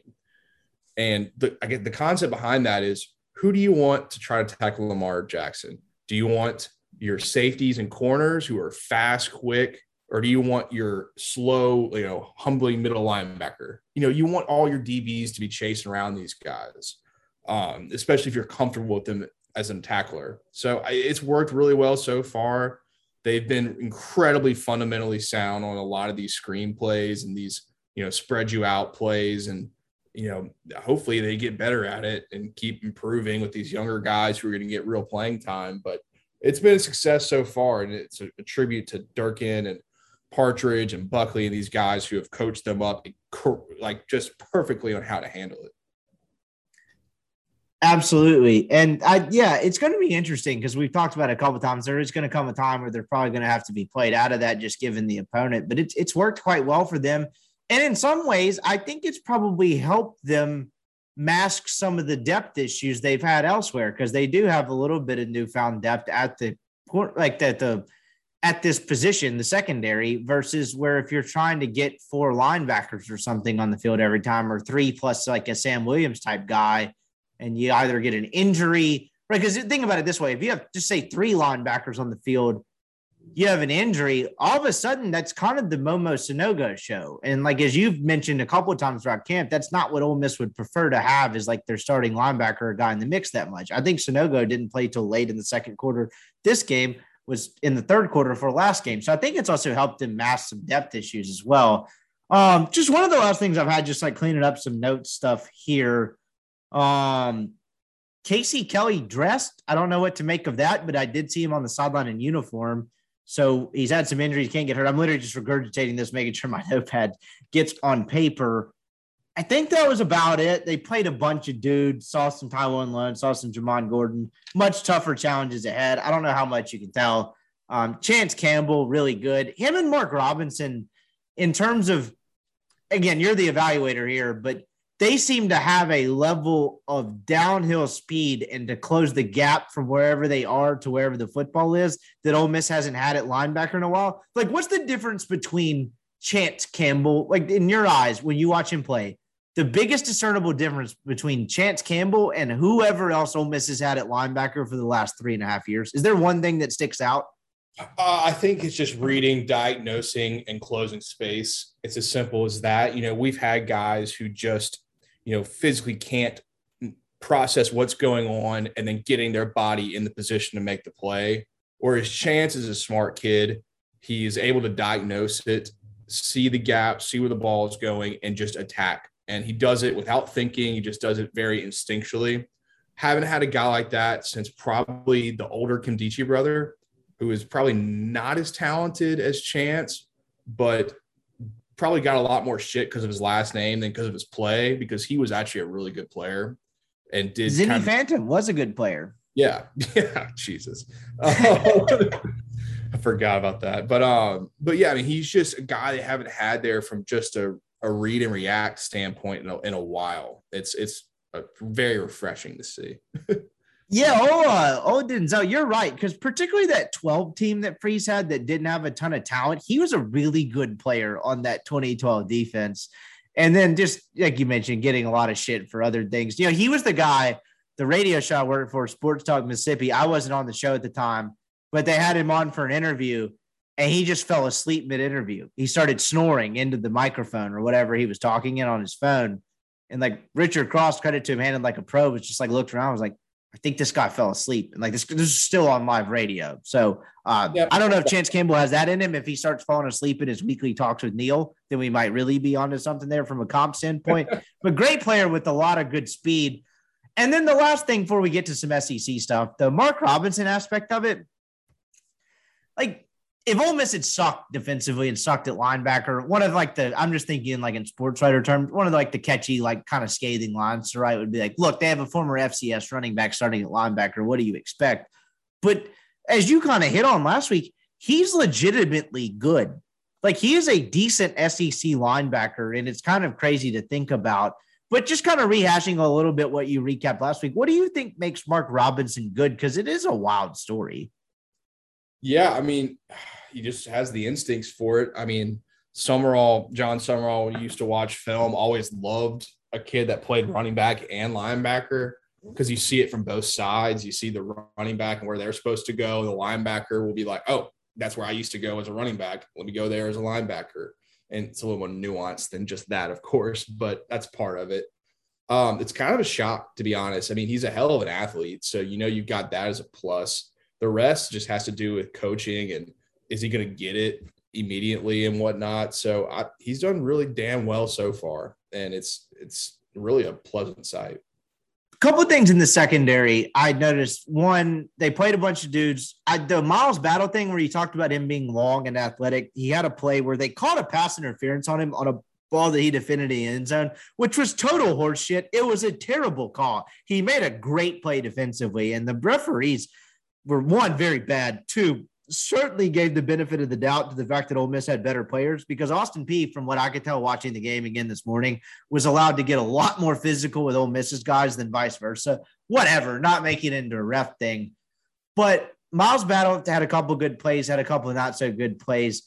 The question I was actually going to ask was about the secondary as a whole, and I imagine this is a coaching thing. Ole Miss has gotten a couple defensive pass interferences so far this year with the whole wrist grabbing move. So if they're 4 PIs deep, and I would say 3 of them were definitely based off the wrist grabbing thing, is that something they change at all in practice, or do you figure out a way to more effectively get away with it? Because clearly that's something they coach. I know that's somewhat common with playing defensive back as a whole, but like when they're looking at film, what do you do about that, if anything? You just got to stop. You just got to see these guys are clearly looking at it. They know it's coming. They see it once. They're going to look for it again. You have to stop doing it. You just have to be in better position, with all that you need to do as a DB. You can't keep doing it if they're going to see it. And so is that something that's also, I imagine, something if it's a good coach or the coach gets in the official's ear early in the game and is like, watch this shit they keep doing. Does that happen? Yeah, it keeps happening. The coaches meet with the officials before every game, and they're like, hey, on film, we saw this, this, and this, like, just keep an eye out for it. Maybe that was something they saw in the Louisville film. It would absolutely have to be. It had to have been. They're like, hey, like, if they start grabbing wrists, like, call it. And like, the refs aren't just gonna be like, screw you, don't care. No, they're gonna see it and they're gonna call it. Just got to do something different.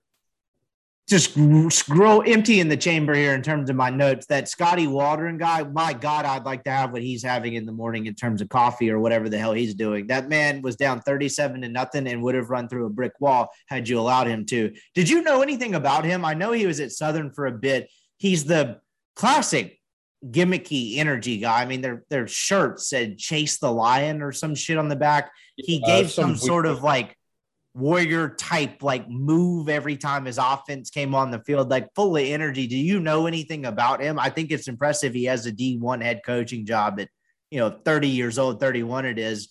But my God, talk about a walking cliche. That guy's a football guy through and through. Yeah, he's very young. He seems to have taken up on some of the Will Hilly bullshit that some of these younger coaches do. It's a great way to put it. Yeah, I mean, I don't understand why they have to do it. I don't know, but to both of their credits, they've had real success and they're young and they're getting it done. So clearly it works to an extent. If I was like a real program and I had some of those guys as a head coach, I'd just be sick after a while of seeing all that club lit and all that crap.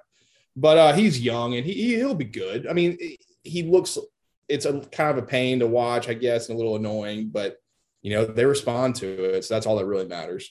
Yeah, absolutely. And I imagine, I say coaching tree, they're not related at all, but the grandfather of that brand of coach is PJ Fleck, right? To an extent. Yeah, I would say so. Yeah. I don't know. I found it interesting. I mean, that man's just pacing up and down the sideline ready to headbutt somebody, and it's 45-7 or whatever the hell it was, which mad respect to him. I just found that interesting. Yeah. Very last thing before we get the SEC stuff. Late in the game, Altmaier was in. They ran a Plumlee sweep that looked really, really sharp. Again, you're talking about facing some Austin Peay backups.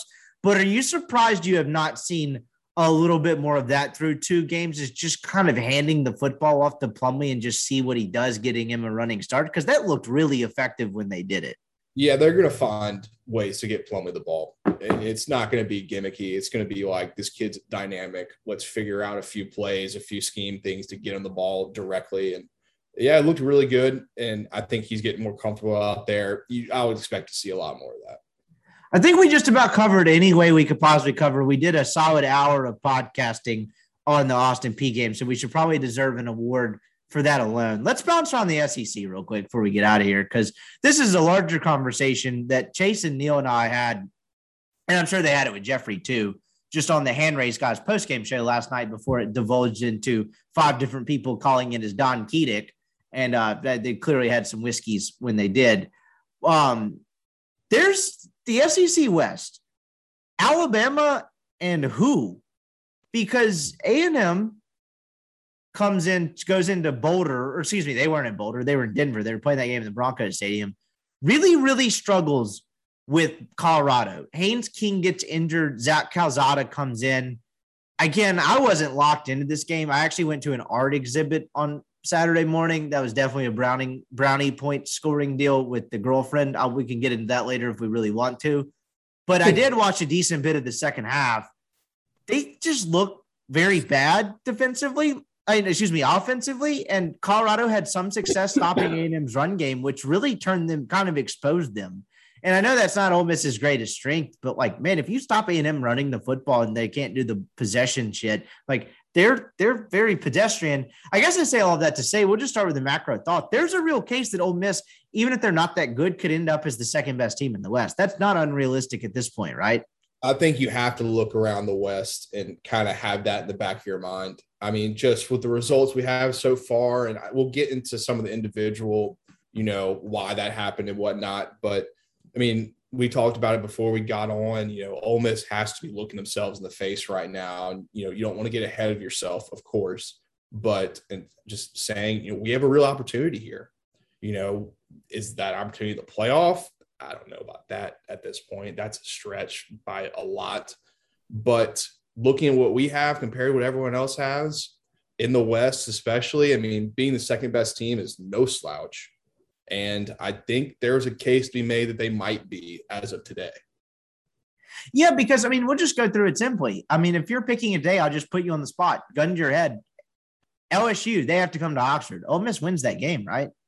As of right now, I would say they do. Ole Miss goes to Auburn. Do they win that game? And I know it's hard because Auburn's played 2 cupcakes. And honestly, the plus side to Auburn, Neil made this point last night, at least Auburn has an identity. At least they know what they are. I have no idea how good they'll be.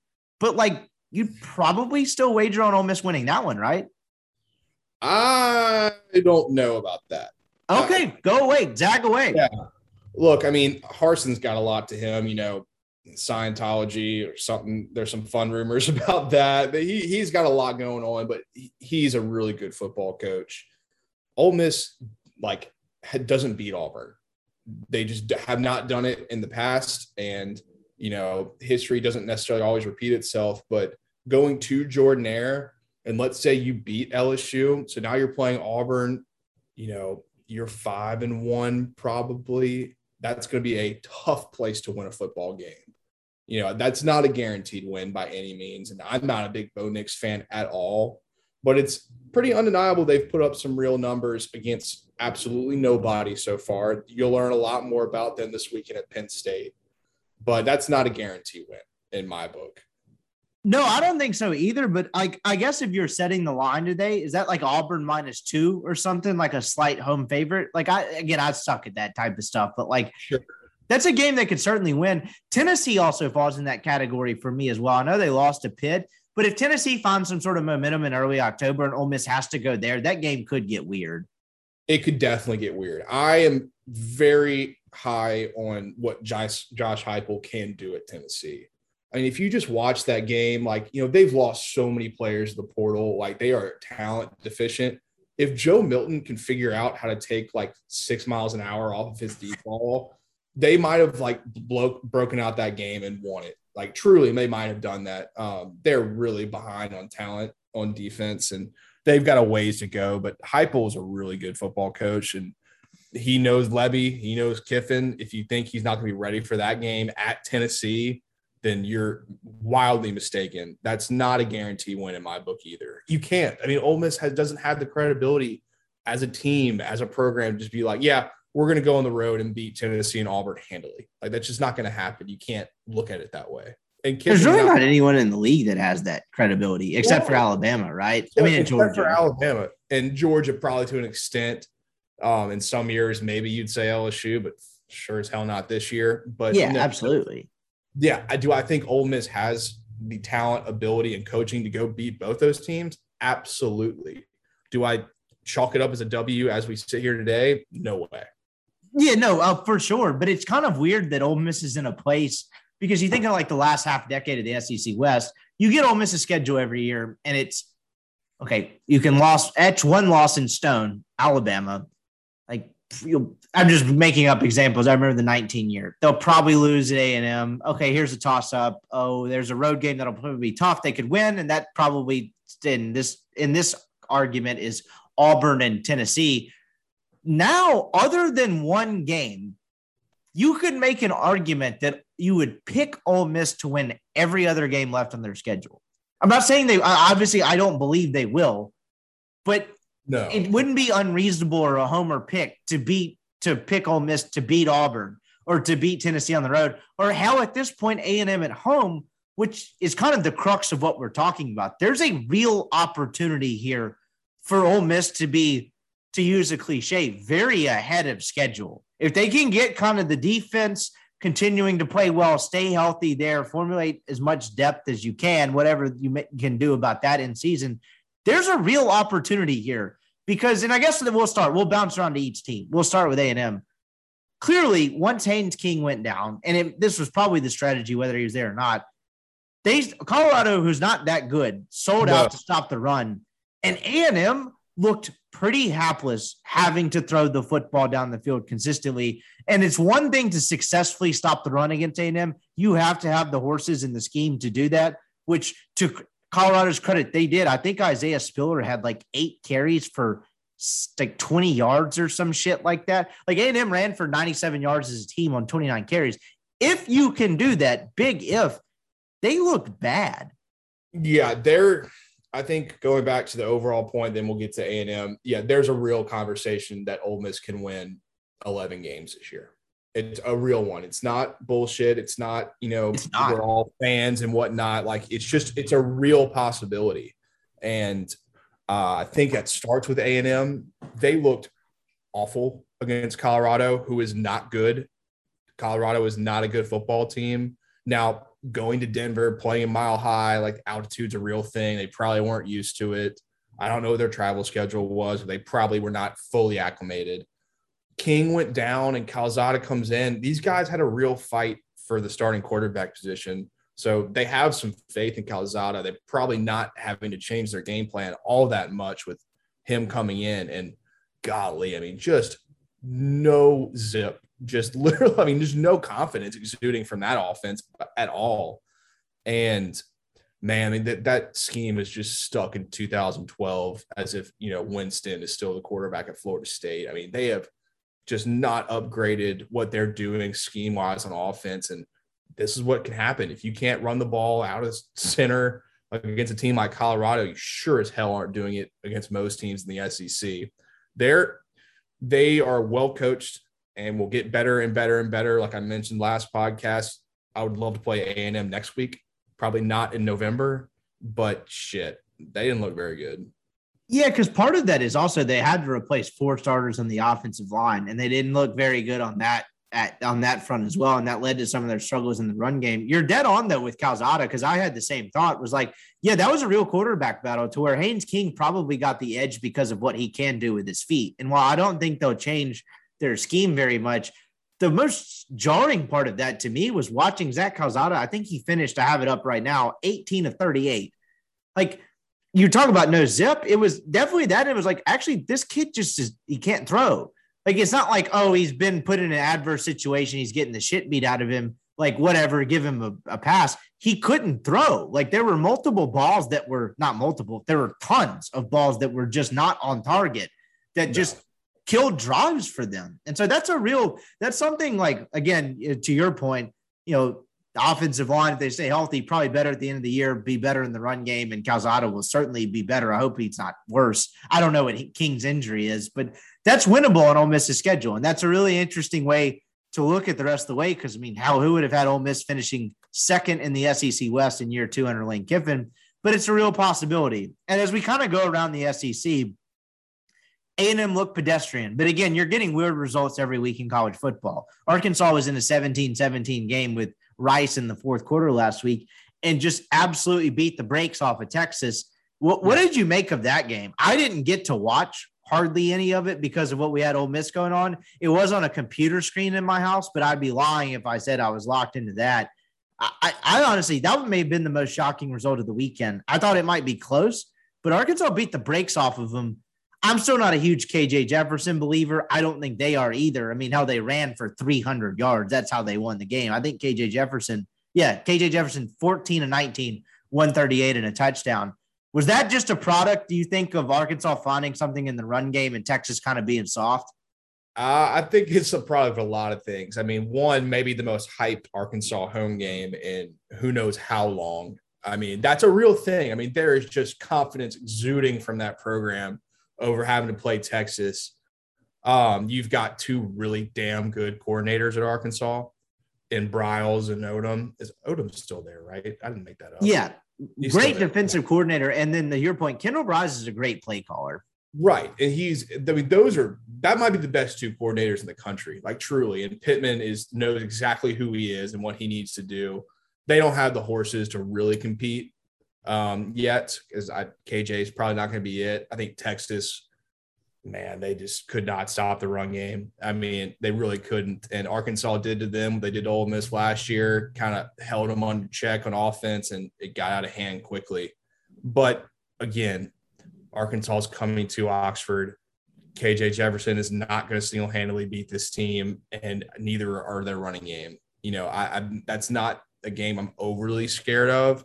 But they're going to have some confidence. They're going to play their ass off for them, and that's something you're going to have to be ready for. But they're not going to compete for second in the West. I left week 1 thinking Texas had one of the lower key, more impressive wins of the first week, because I thought that ULL team was good, right? Veteran quarterback. They run the football well. They know exactly who they are.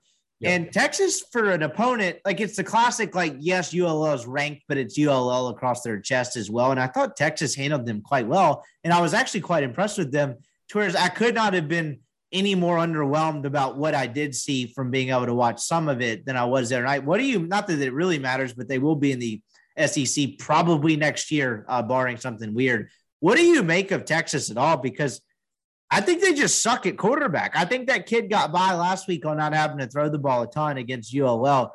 But Card and then the Thompson kid, neither one of them were any good. What do you make of Texas? Texas week 1 was like my favorite line of the whole week, was them getting just a touchdown against ULL. And that's not even saying that ULL isn't a good team, but first home game, Sark's a hell of an offensive coach. They're just better in all phases than ULL. Quarterback has not been great for them. And I actually like the Card kid. I think he has a chance to be a pretty good player, but you're playing the SEC week 2 at Arkansas. They probably were really confident coming off of that pretty good win against ULL. I mean, they got the brakes beat off of them, and they're going to, everyone likes to shit on Texas. And believe me, I hate Texas as much as anybody, not less of their football program, but just some of the people that attend that school. But, and which is fair, I would say. You live in Dallas. It's fair too. Sark is going to get that thing rolling, and if they can find a quarterback that's a pretty good player, they're going to be a tough out in the SEC coming up. But they just were not ready for that game. They just got outcoached and outplayed on every level. Couldn't agree more. You talk about the strong coordinators. That's probably a pretty good aspect of it, where you have Odom and Bryles who really just kind of had their number there. Going around elsewhere, we'll get to why not? We'll just do the LSU thing now. They beat the hell out of McNeese. Good for them. Whatever. It didn't look overly great doing it. So no. I didn't know this till I showed up at the stadium on Friday. I have an unrelated question for you. I'm going to ask in a second. But Nussmeier played, I think he ended up 3 of 10, played at the end. Max Johnson threw 3 touchdowns, but 161 yards. I had Flower Mound, whatever the Flower Mound school is that Nussmeier went to. I had them on Friday night. Marcus Flower Mound Marcus is what it is. Marcus, that's exactly what it was. So there's Flower Mound High and Flower Mound Marcus, right? So I had Marcus on Friday night. Well, actually, I'll just throw the high school question out of the way yet. What is the deal with – so this is the third – I've covered Texas high school football for 2 years now, or a year and a half. But even in just the weeks I've done it so far, this is the third week out of like 5 where I've had a school where one of the teams is pretty good. They had a sophomore quarterback who is very much better, more polished, a better thrower, and a better all-around talent than the senior that he was splitting drives with. What is the deal with the weird loyalty to the older kid in Texas high school football? Because Marcus had one. The kid that was a senior, he was not bad. I don't want to shit on him. He was fine. But they had some sophomore who transferred from Argyle who was clearly way more polished, had a hell of an arm, and every time he was in the game, the offense performed better, but they still kept going back to the senior. That's happened 4 times. Why do they do that? So that's a fascinating question that I actually have a really good answer to. Hell yes. Thank you. So I'll bring it to Westlake. Okay. So Westlake has a kid named Cade Klubnik, who is a senior now, who's going to Clemson. When I was doing Klubnik's sophomore film, they went like almost undefeated or whatever, and he was splitting time with not one quarterback, but 2. This kid was a 4-star, 5-star kid as a sophomore, worlds better than the other 2 guys. They played all 3 of them. It just must be some Texas high school dynamic where they just don't give up on the older kids. I don't know if it's some, mojo something from Permian. I have no idea what the hell is going on with those places, but it happens all the time. Unless it's Quinn Ewers, these guys, they play multiple quarterbacks if they even have a semblance of an ability to throw the football. Klubnik was like the weirdest thing ever with this kid. I mean, Westlake is a legendary high school program, and I get they have lots of talents there and quarterbacks transfer in there to play. But it's like, who gives a shit? Play the guy who's going to Clemson next year, and like maybe you win a state championship. It's weird. It's weird that you brought that up because I was thinking while you're asking the question, like I've seen this before. I don't understand why they do it. Okay, I'm glad we're on the same page with this because I got so frustrated. I mean, I stopped asking whatever the high school equivalent of a sports information director is, but 2 weeks ago, and neither one of these kids are Division I prospects, but I had Mansfield Legacy or something where one of the schools, they had a decent senior, and then they had a kid that was a junior who was way better and could run. And I just asked around in the press box, and they're like, yeah, well, he's a senior. And I was like, your point? Like, I'm not following. Like, I don't understand. Why not play the kid that's better every drive? Like, they considered that part of it? I don't understand it. It's weird, but it's absolutely a real thing, though, right? It happens. I mean, I've seen it 3 times in 5 weeks. I don't understand it, but that definitely is a thing. It doesn't make any sense to me. Yeah, I don't know. I mean, that's why all these kids go to Texas and they're like, well, I got to play when I was a senior at wherever, and they're all entitled and shit. So that's probably why they still are that way when they get to Texas. I have no idea. It's a weird deal. That's very off the beaten path for this podcast, but it's a real thing for those who give a shit about Texas high school football. I finally get South Lake Carroll next week, so I'm looking forward to going out there. But anyway, reeling this back into the SEC conversation because we get out of here and turn this into yet another 2-hour podcast.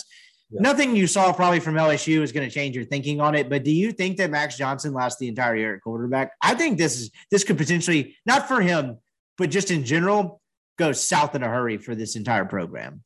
Yeah, so I didn't get to watch a lot of the LSU game because of the wedding or whatnot. But supposedly they looked like absolute dog shit again. Like they didn't look great. Good. It was bad, and Mini State is not a good team this year, at least. I don't know. I mean, they love this Nussmeier kid, and I liked his film out of high school. Not much of a world beater. I didn't think he and Altmaier were pretty similar prospects in my opinion, and I think that was pretty much a shared opinion. Maybe Nussmeier has gotten a little bit better or whatnot. But, man, I mean, if the LSU did this last year, whenever Brennan got hurt and TJ Finley came in and played like a world beater against a shit South Carolina team, and then they're like, oh, like, I don't care about Brennan anymore. Like, TJ, like, he's the guy. Like, he's good. Then they went and played A&M, and he threw like 4 interceptions. They're like, oh, I hate this guy. Let's try Max Johnson out. And then Johnson played well against 2 more shit defenses and Florida and LSU, and they're like, oh, he's a world beater. And then comes to UCLA, plays bad. Oh, let's go for Nussmeier. It's just a whirlwind cycle of nonsense. Johnson is a pretty good quarterback. Like you can't create your own quarterback controversy, with this Nussmeier kid. So I would assume Johnson takes the reins the rest of the season. But, if they want to mess it up even more than they already have in that room, sure, throw in Nussmeier against Central Michigan next week. And, I'm sure he'll play well against that team too. Florida goes on the road and beats South Florida, who lost like 45-0 or some shit to NC State in the first week.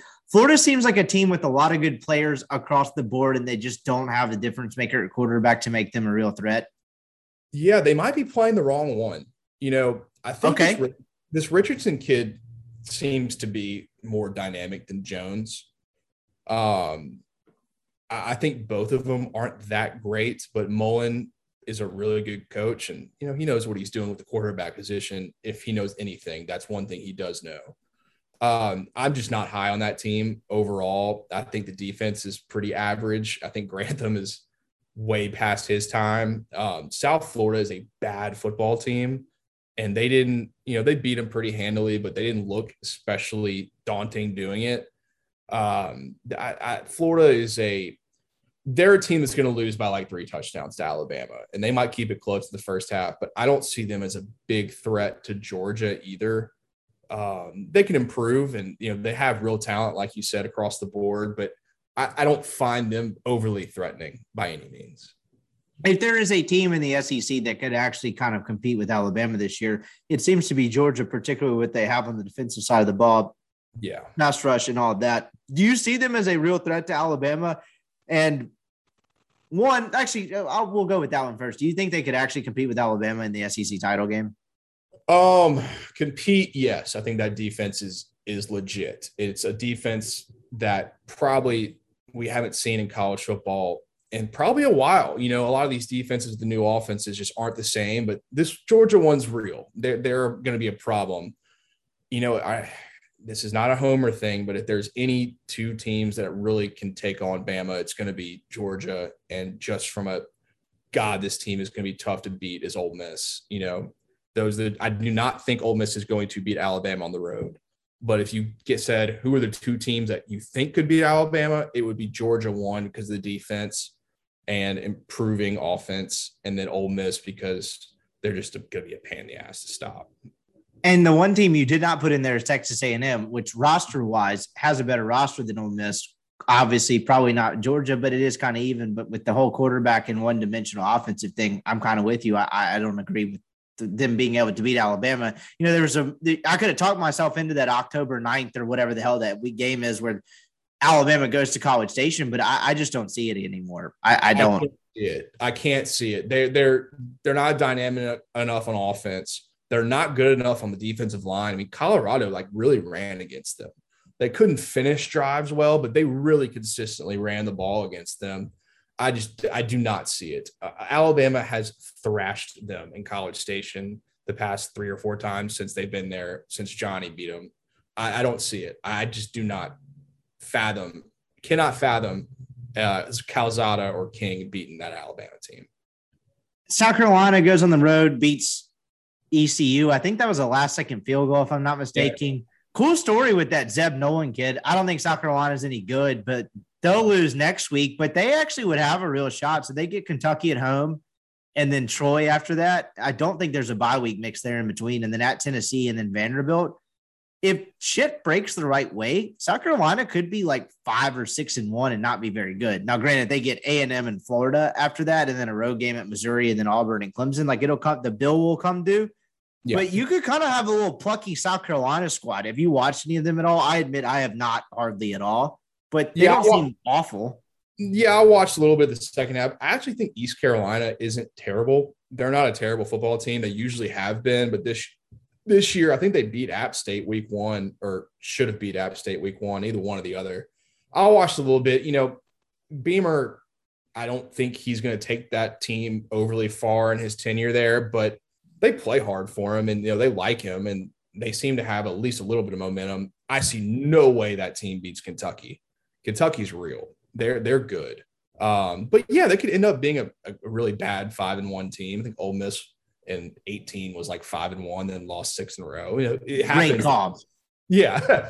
That's where I was going. That's right. That was a comparison I was going to make. That Arkansas game and that rock fight in the rain in Little Rock, I think Ole Miss left that either 5-2 and 5-1. And it was how did this happen now? Yeah. So, this is the way the schedule does, but I actually I find myself semi-cheering for Beamer. I don't understand why, but I've changed hearts on him a little bit. Kentucky beats Missouri 35-28 at home. That game is actually probably a little closer than I thought it would be, but I think Kentucky has a real argument for finish second in the East. Competent quarterback in Will Levis, or Levis, however how you say the kid's name. That's exactly what they needed, though, right? They were a good roster otherwise. They just needed competent quarterback play. He didn't have a great game in this one. They only let him throw it 18 times. That's probably because that Rodriguez kid had 200 yards on the ground. But they won't beat Georgia, but would you be shocked if Kentucky finished second in the West? I think they're pretty good. Where do they play Georgia? They play Georgia. Hold on, let me pull this up. Got it. I think I want to say, unfortunately, it's in Athens. It is in Athens, October 16th. Damn. I really wish they were playing them in Lexington. I think that's the second best team in the East. I wish I got to see more of that game because Missouri, they're well coached. They're not a bad football team. The Bazelak kid's a pretty good player. I know they struggled with Central Michigan week 1, but like we've seen in college football, that seems to be kind of happening here and there. They're just well, God, they're so well coached. They play so hard. They finally have a competent quarterback to where if they need to throw the ball more than they want to, they can do it and be confident in it. Offensive line's good. Defensive line plays well. That would be the team. No, I don't think they can beat Georgia, but I think they can beat Florida, and I think they can beat South Carolina and will beat South Carolina. And then the other two teams, Tennessee and Vanderbilt, they're so lost, I think that's the second best team in the East by not a lot, but I think they are. I generally roll my eyes at the doesn't get enough credit deal or whatever, and because we always do that about the guy that just is not in the mainstream headlines, whereas half the time it's actually he's actually gotten plenty of credit. Stoops has built a great program there for what they are. I think he's just about maximized what they are. Is his reputation among coaching circles better than maybe the general public leads it to be? That's a good question. I think he's got real credit. I think he likes where he's at. There's pressure to win there. It's still SEC football, but you're at a basketball school and everyone knows it. And that's can be a real detriment, but they've built really good facilities there. He has hired really good coaches. Obviously I'm, very biased towards Summerall, but their defensive coordinator is a really good coach as well. He got this guy from the Rams. That's been a trend in college, getting some NFL guys that aren't exactly offensive coordinators, but they have the ability. And McVay gave a startling, approval of him as a coach. And I mean, it's clearly worked. They are from night and day different offensively they were last year. He's the real deal. I don't even know if he'd leave for anywhere. Like, why would you? You're going to win 8 games there, 7 games, 8 games. Hell, this year, maybe you go crazy and win 9, and you're going to be making $4 or $5 million a year. He's done a great job there. I don't know what the industry reputation is. Is someone like Michigan, if they have another flundering season, is that someone they look at? I don't know, but he's a great coach, and everyone I know that knows him, I don't know about coaching wise, but likes him as a guy. Last one, would you like to figure out Vanderbilt? They lost 23-3 to ETSU and then just went and beat Colorado State on the road. I think that Clark Lee guy is a good coach. I think he has a lot of challenges to overcome. The obvious ones are roster, all of that, like what he has to do with what he has, but also an administration that you never really know if actually has your back. What do you think of them so far? Because none of what they've done so far has made any sense. No, it hasn't. I think it says a lot more about Colorado State. Urban Meyer, for some reason, was able to influence them hiring Steve Adazio. And yeah, I don't know if you remember that story or not. I remember that where Urban was just like, yeah, he's my guy. It's like, how, like what? Why on earth does Colorado State give a shit what Urban Meyer has to say? I mean, he's another heartache away from heading on back to USC after this shit. I mean, they look no kidding horrible today. He is going to have the worst chest pains whenever they have to play like the Colts or somebody or the Chiefs. Could you imagine his embolism when they have to play the Chiefs? I mean, there's no faking it in the NFL too. People are going to be like, what the hell's this guy deal? This guy's deal? Talk about someone with like the least amount of accountability in sports right now has to be Urban Meyer. I mean, what? And they already come out like he has like temper tantrums. That was a disaster, and you could have seen that coming. I think Clark Lee's a pretty good coach. He's very well spoken. He's a smart guy. He's happy to be at Vanderbilt. He's a grad. That's not the most impossible place to recruit like quality players at. They're never going to compete. They're never going to do what James Franklin did, because Georgia's too good now. Kentucky's relevant. Missouri's relevant. They'll never get to that level. But, man, I mean, he can get them to a bowl game here and there, That kid playing quarterback for them is not bad. I was impressed with him in an 0-11 season, if that's possible. He's Ken Seals. He's pretty good. He's not a terrible quarterback at all. I mean, I don't know how they lost to East Tennessee State. I obviously did not watch 1 second of that football game, but Seals can make some throws. He's not terrible by any means.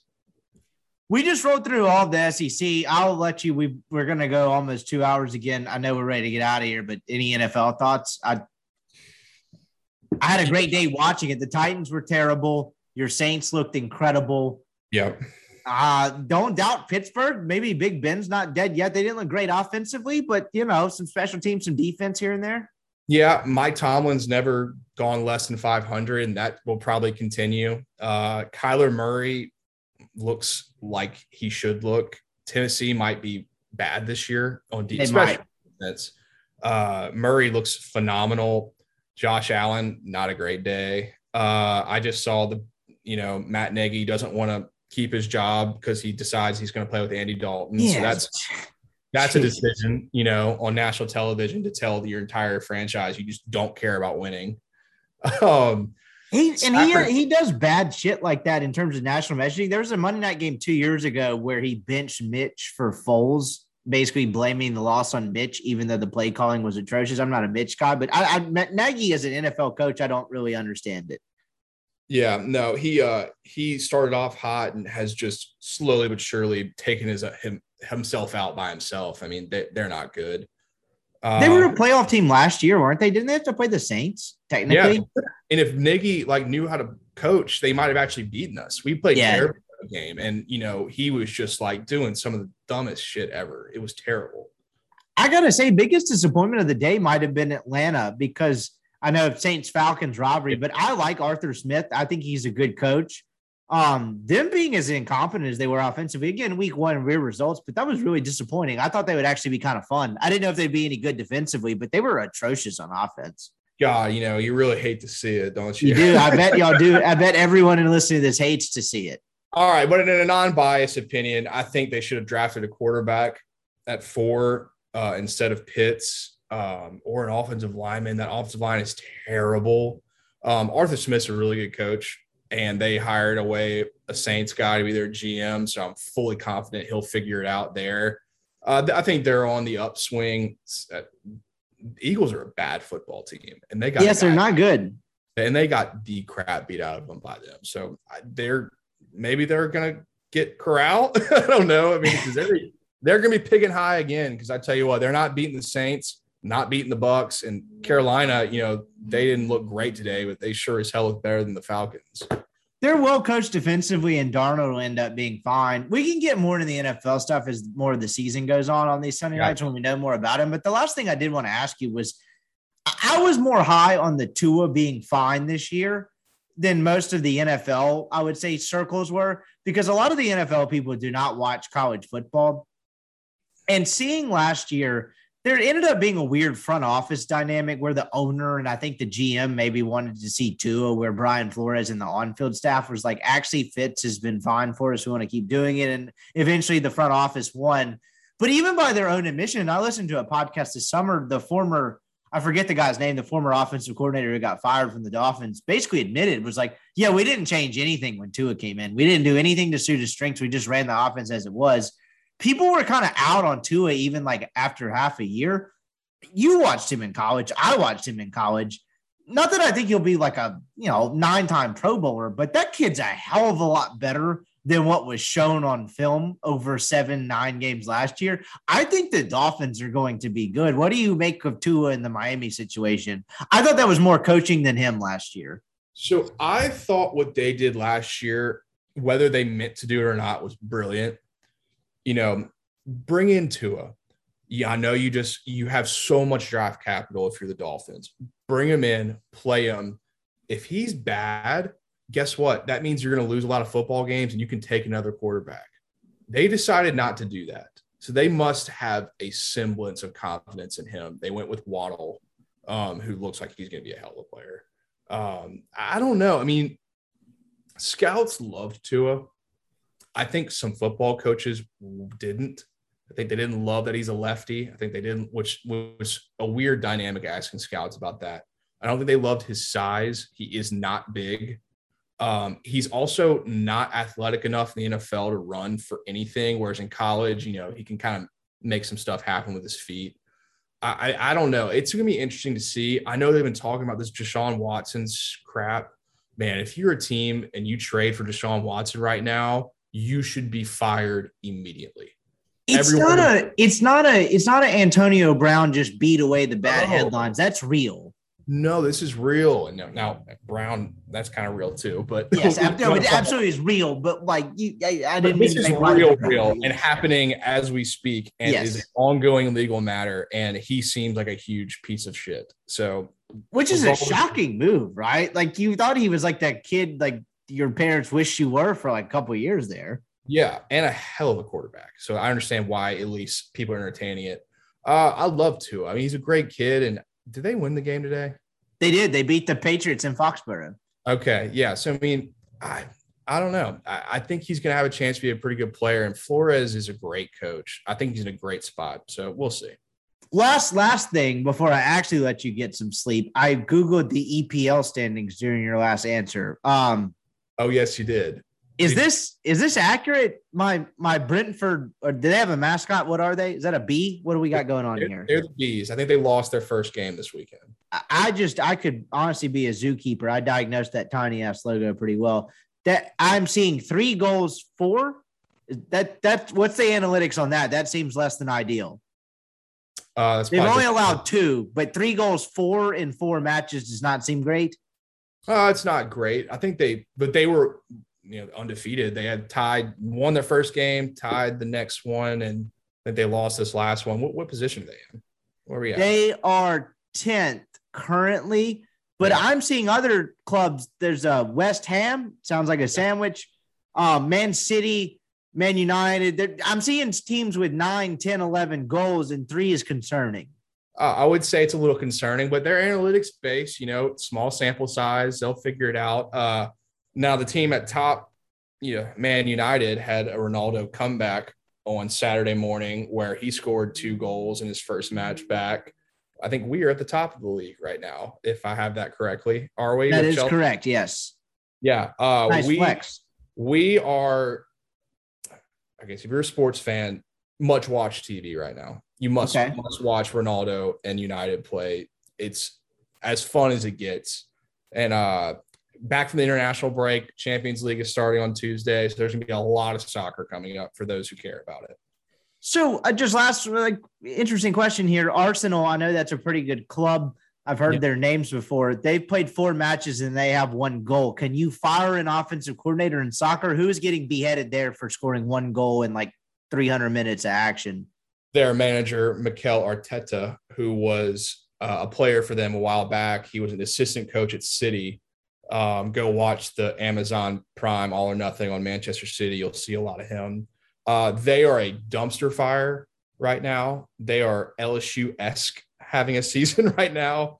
I like that. I mean, they won their first match this weekend against Norwich, who sucks. They're in real trouble. They're a top 6 club by money, fame, fan base in London, but they're bad this year. They're really, really bad. He is Weldon Rodenberg. He is our soccer correspondent. He knows a thing or two about football, American football, that is, as well. So we keep having him around on the podcast after we get done with our APL talk. I appreciate it, dude. This has been fun. We'll hang around next week. Maybe do some SEC preview stuff on Thursday, Friday type of deal as we get closer to conference play and stuff. But I appreciate the time. Got any last words? No, I gotta go to bed. I'm tired. I appreciate you staying up late with me. Thanks everyone for listening to another edition of the Rippy Rights podcast. Like and subscribe. We'll be back. Probably have some Tulane guys on Wednesday. Get Greg's picks, all that good shit. Y'all have a good night and appreciate it. I'll talk to you soon. See you.